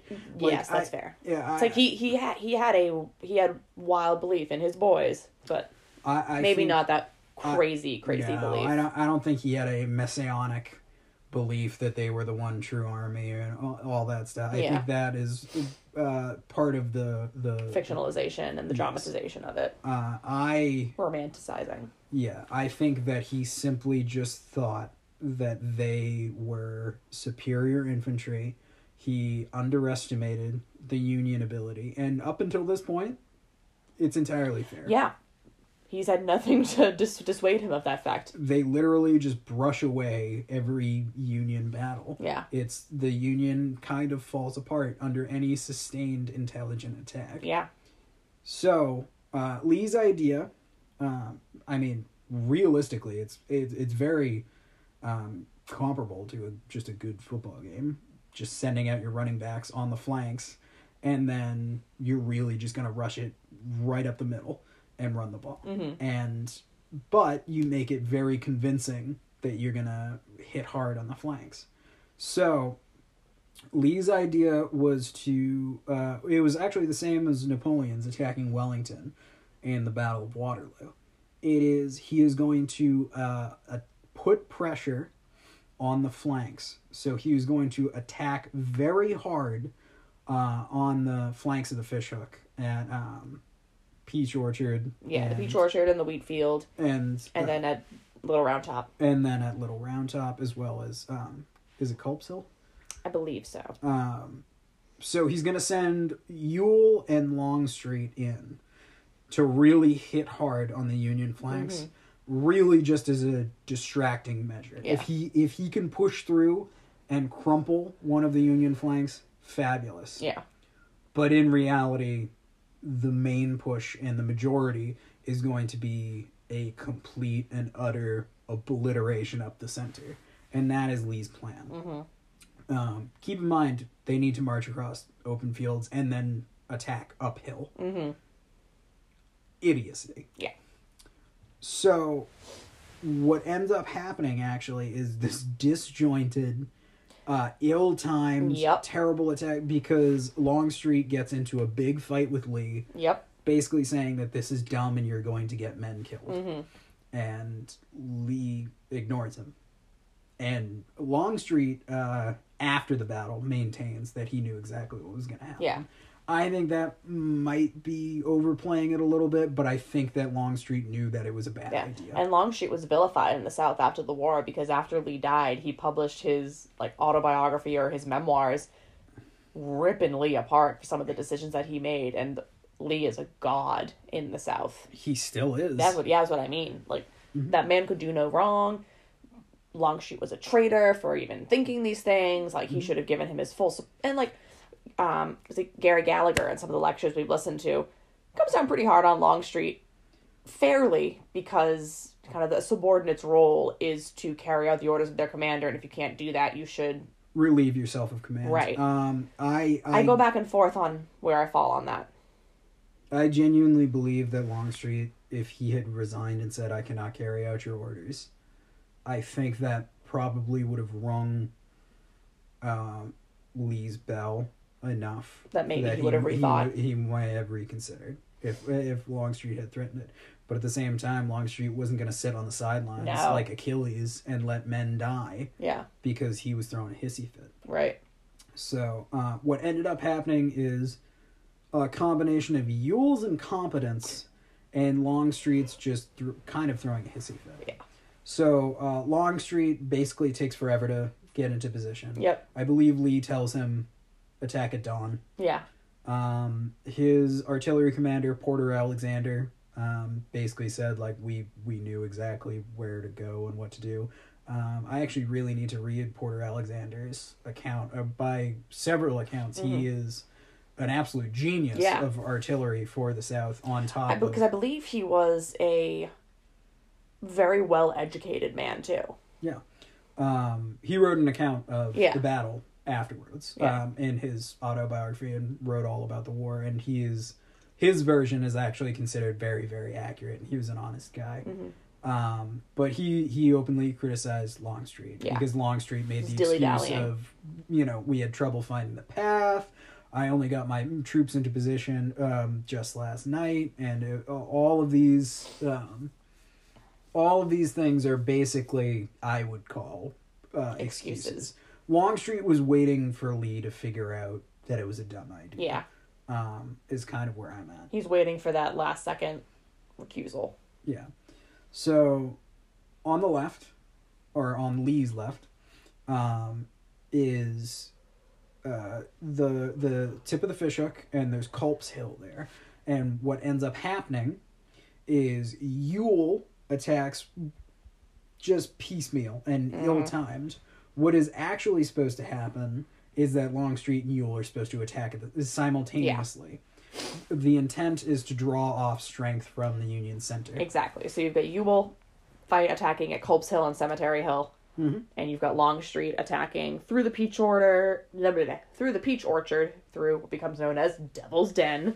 Yeah. And up to the Round Tops. So Ewell's attack is ferocious, but he's literally just torn apart at this point in time. His men are attacking very steeply uphill. A cavalry battle ensues on the far left, away from the actual hills themselves, where Jeb Stuart encounters the Union cavalry, and this is the first time, I believe, that the Union cavalry doesn't lose.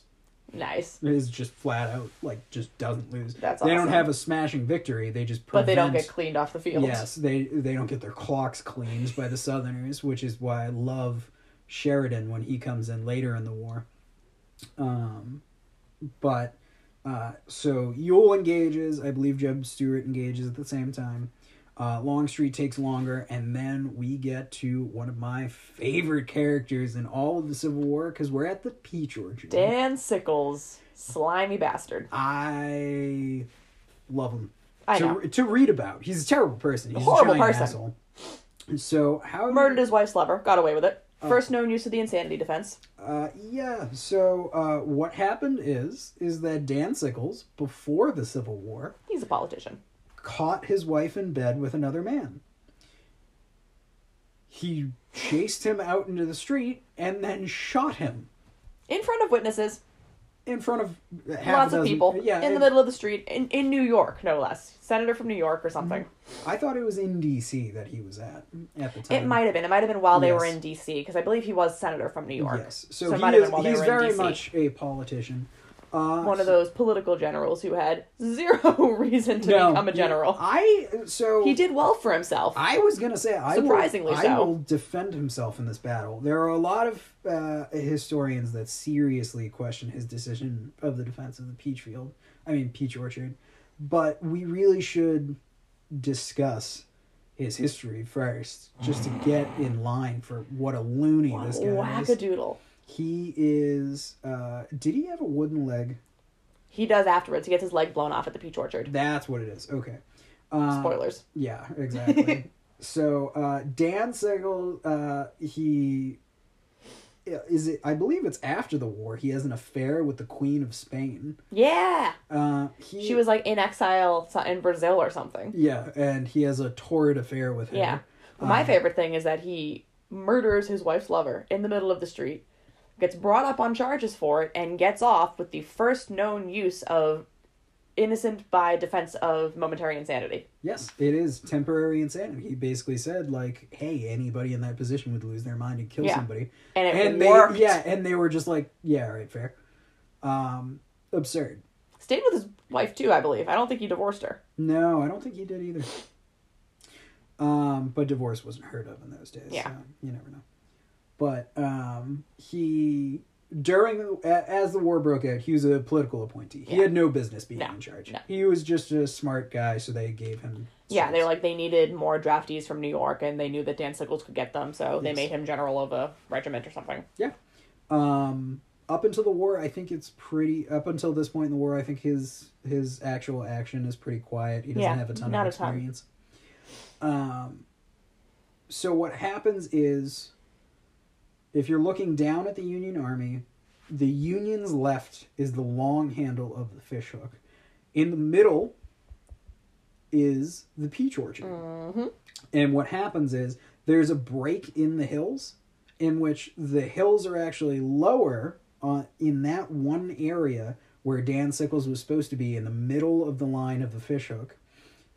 And the peach orchard is out in front of it. Yeah. The peach orchard actually has land that's a little bit higher than where he's at.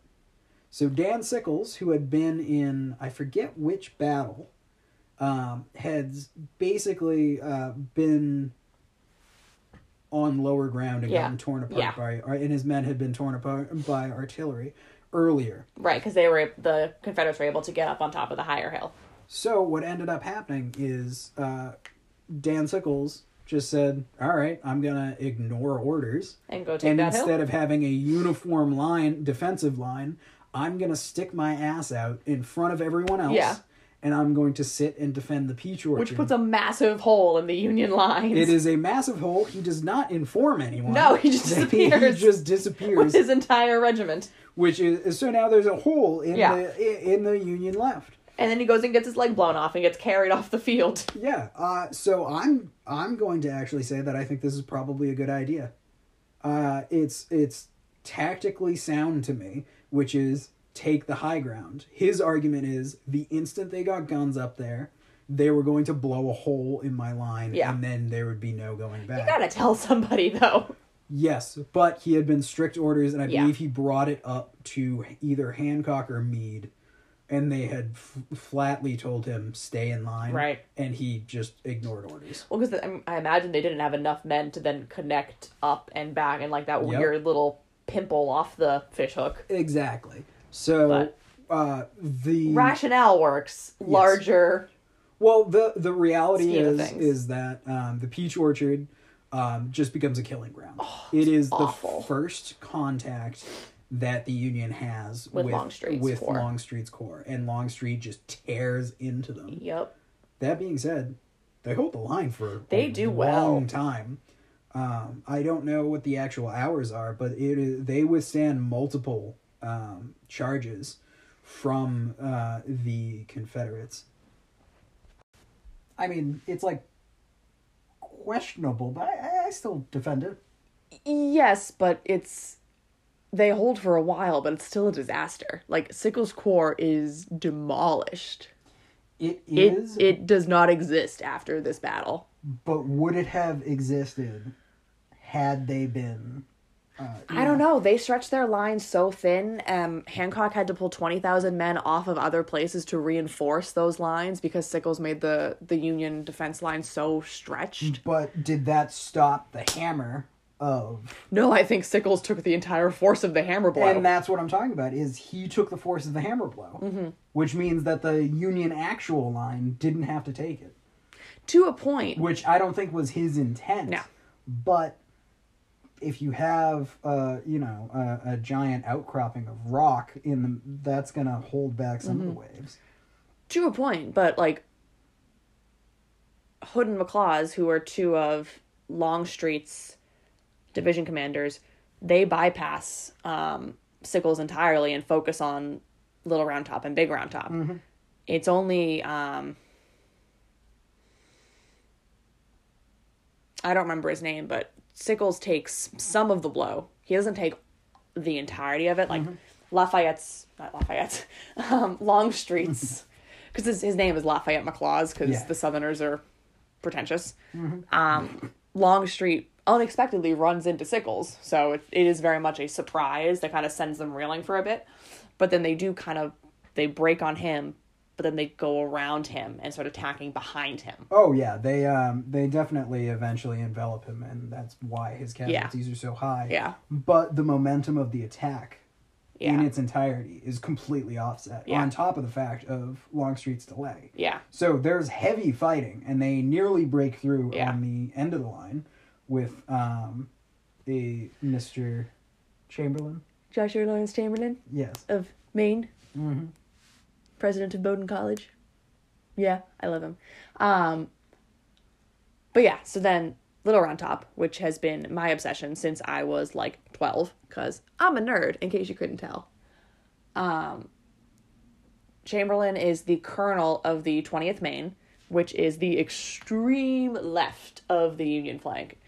And it is very much instilled to him by his commanding officer, who was also a professor from Harvard, Colonel Strong Vincent, whose first name is Strong, which just seems weird to me.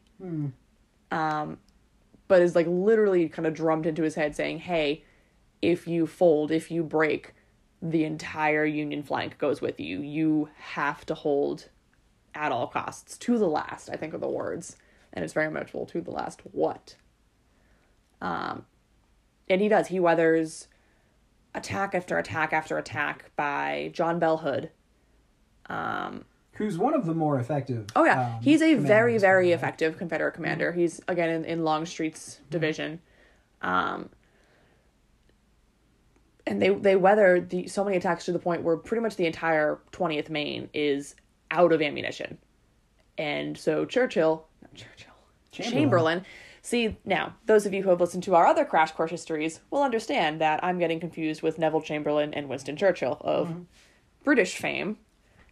Colonel Chamberlain leads a bayonet charge down the hill and basically just either captures or scares off the entire Confederate advance, and that's the end of the Battle of Little Round Top. But it is very much kind of this one division that, in the grand scheme of things, maybe doesn't get a whole lot of attention, but they held that flank so effectively, and I love it. Yeah. Chamberlain was awarded the Congressional Medal of Honor. It was, I just respect the hell out of it. Oh, yeah. Talk about a man with balls. He's literally down to, they've run out of bullets, and the Johnny Rebs are still charging. Yep. And his reaction is, well, we're out of ammunition, so the natural order of things is to retreat. Yeah. And he basically he's like, says, we can't retreat. Yeah, we can't retreat. We would rather die than retreat at this point in time. And he's the epitome of the citizen soldier. He was a professor of theology and rhetoric at Bowdoin College in Maine. The war breaks out. He joins up, is given a commission as like lieutenant colonel in a regiment, and eventually rises through the ranks to be a brigadier general by the time the war ends. He's wounded like 6 times. At 2 separate occasions, he is shot through each hip. It's just, this man is fantastic. Yeah, so Union charge comes again. I mean, the Confederate charge comes again, and with under Longstreet, and Chamberlain basically says, fix bayonets, we're going to charge them. And it was the last things that the Confederates expected. They expected the Union to crumble after this last charge. That's what had always happened. And that is what, frankly, should have happened. Yeah. And this is just kind of the most daring, balls-to-the-wall commitment that he won the Medal of Honor and deserved it. Jeff Daniels played him in the movie, in the Gettysburg movie, and I love him. I don't particularly like Jeff Daniels, but he did a good job as this character. He's really good in The Martian, too. That's true. So, this is pretty much where, like, the reality of what ends up happening on the second day. Yeah. Is just the Confederate attack on the flanks is repulsed. Yeah. After brutal fighting. Yeah. But the Confederates, though they might have even superior tactics, are not... the ground isn't with them. No. So they're fighting uphill, and they're just getting torn to shreds, is basically what it is. And they are dealing significant blows against the Union at the same time. Oh, yeah.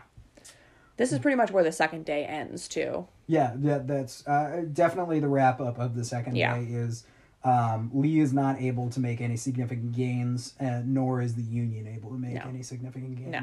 So Lee retreats back. Longstreet, again, beseeches... Pushes for a withdrawal or a re-strategizing, anything. Longstreet said, even if you want to attack, let me go out to the extreme left. Right, or coming around do a night march around the fishhook. Yeah, because even if we coming behind them, even if we fight them on even ground, right, then we'll be able to at least do something. Well, the idea too is that we can capture their supply trains. We need those. We can cut off their route of escape.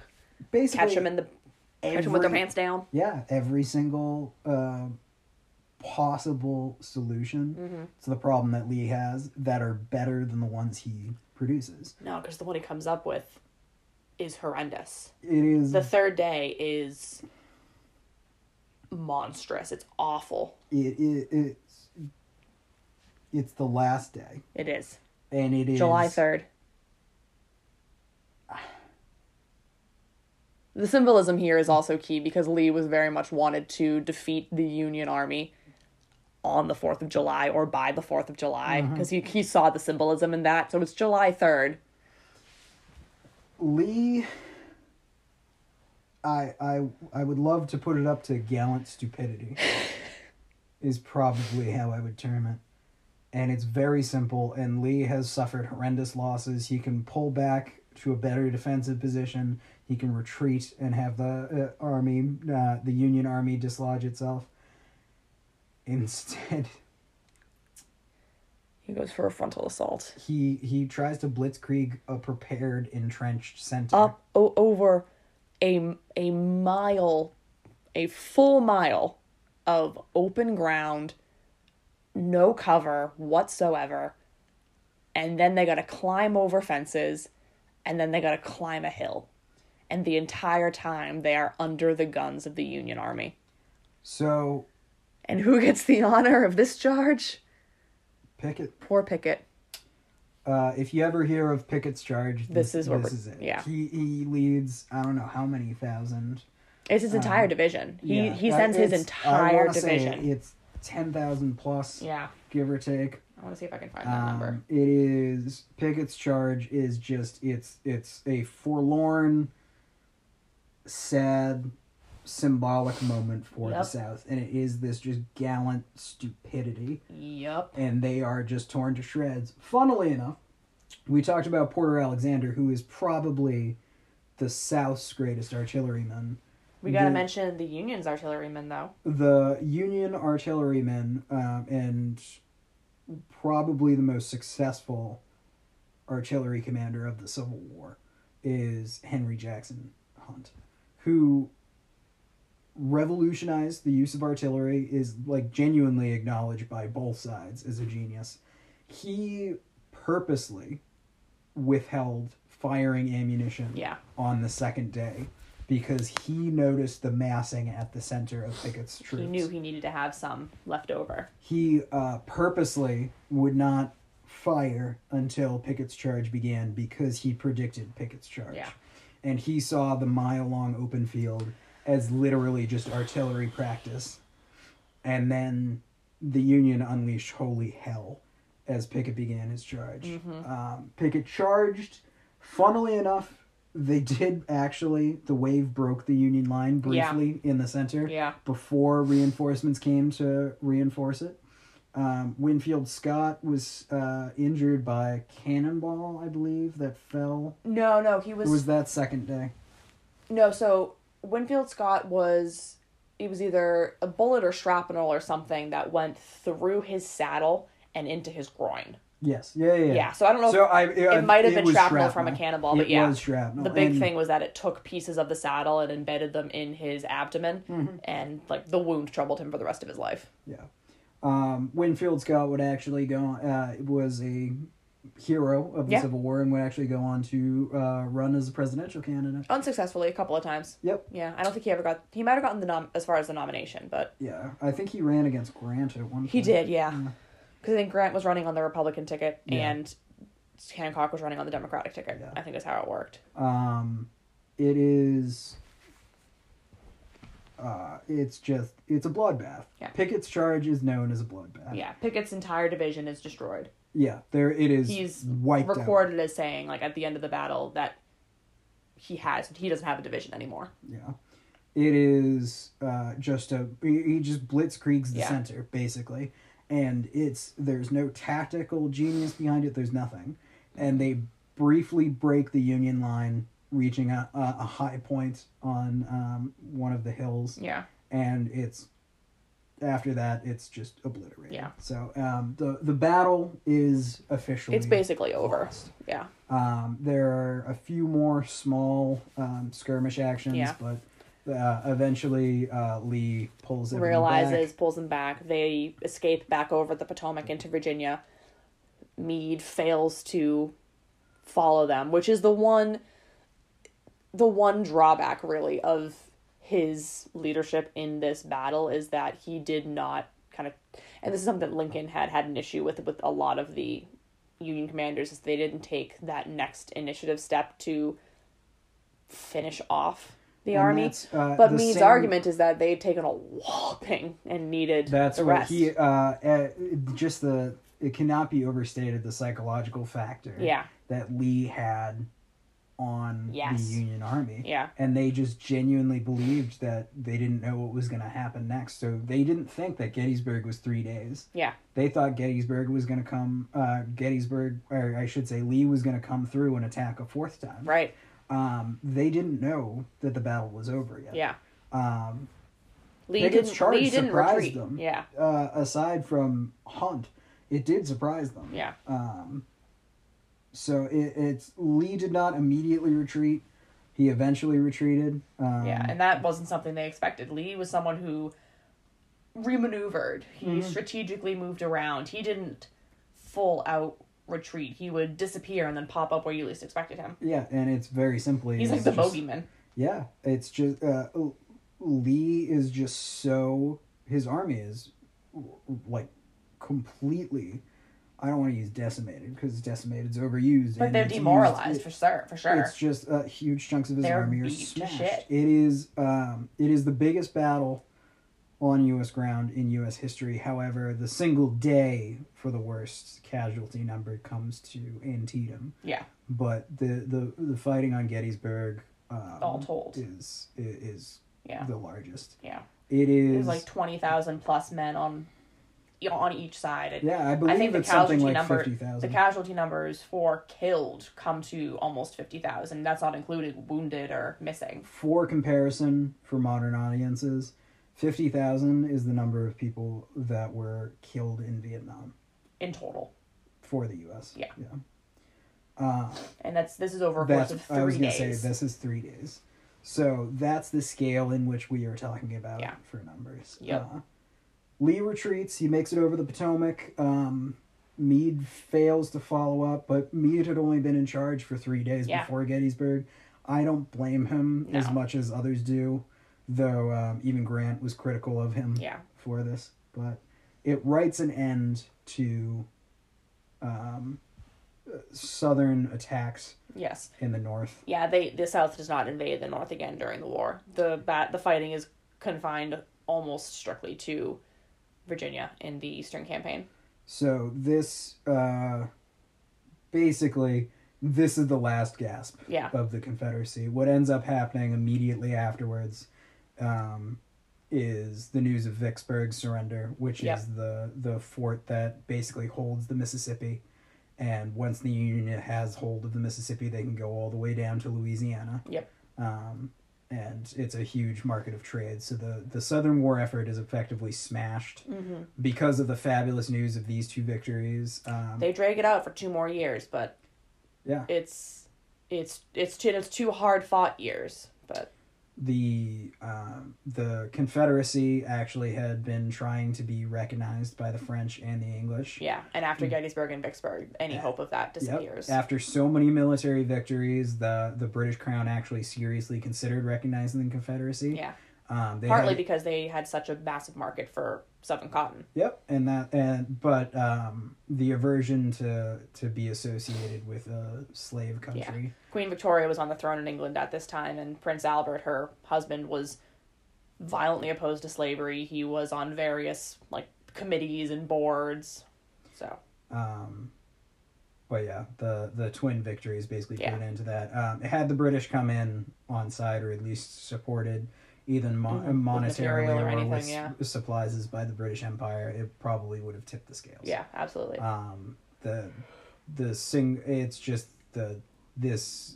significance of this battle is drastic. Yeah, in every it cannot be overstated. Any final notes on Gettysburg? No, I think that's a pretty comprehensive undergo of it. I'm sure we definitely forgot pieces here. Oh, yeah, and I'm sure we misstated things here and there, but again, amateur historians. Yeah, and we're not taking this very, very seriously itemized. This is off-the-cuff conversations. Yeah, this is layman's history. Yeah. And that's what it's intended to be. Any questions, any comments, any concerns that you guys have, lay them on us. Yeah, please hit us up in our comment section. You can DM us. We now have a new Tumblr page. Follow us on Instagram at The Enlightened Pod. We are also on Tumblr under the same name. Enli Pod is our name on Facebook. We do have an Enlightened Podcast follow group. Any way, shape, or form you can follow us, please continue to spread the word. Send us some emails if you have questions or reviews or recommendations about stuff you want to hear from us. Yeah. Topics you want covered. I will probably end this with recommendations for books to read.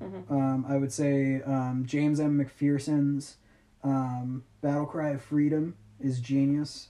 Killer Angels is an excellent novelization of the Battle of Gettysburg. It's Michael Shara. And I would say avoid the Gettysburg movie at all costs. No, it's fantastic. It's not. It's amazing. It is. If only for the soundtrack. Oh, the soundtrack's glorious. Yeah, that's fantastic. If you really want Martin Sheen to play Robert E. Lee, which is the silliest shit I've ever seen of all time. It's fantastic. I'm also going to recommend Stephen Sears' Gettysburg. That was a very, very comprehensive. It's a tome, I will tell you that. It only deals with the Battle of Gettysburg, and it is very much dives deep into it. But if you're looking for that, Stephen Sears' Gettysburg is really good. If the hour and a half that we've done isn't enough for you, and you want a more comprehensive professional study, Professor Gary Gallagher does an entire lecture series on the Battle of Gettysburg alone, where he does several hours comprehensively going through each part of the battle, and it's brilliant. It's fantastic. It's posted on YouTube. You can go watch it anytime. Yep. Absolutely fantastic. All right. But yeah, what's our email again? It is theenlightenedpod@gmail.com. All right. Send us a note. Let us know what you think.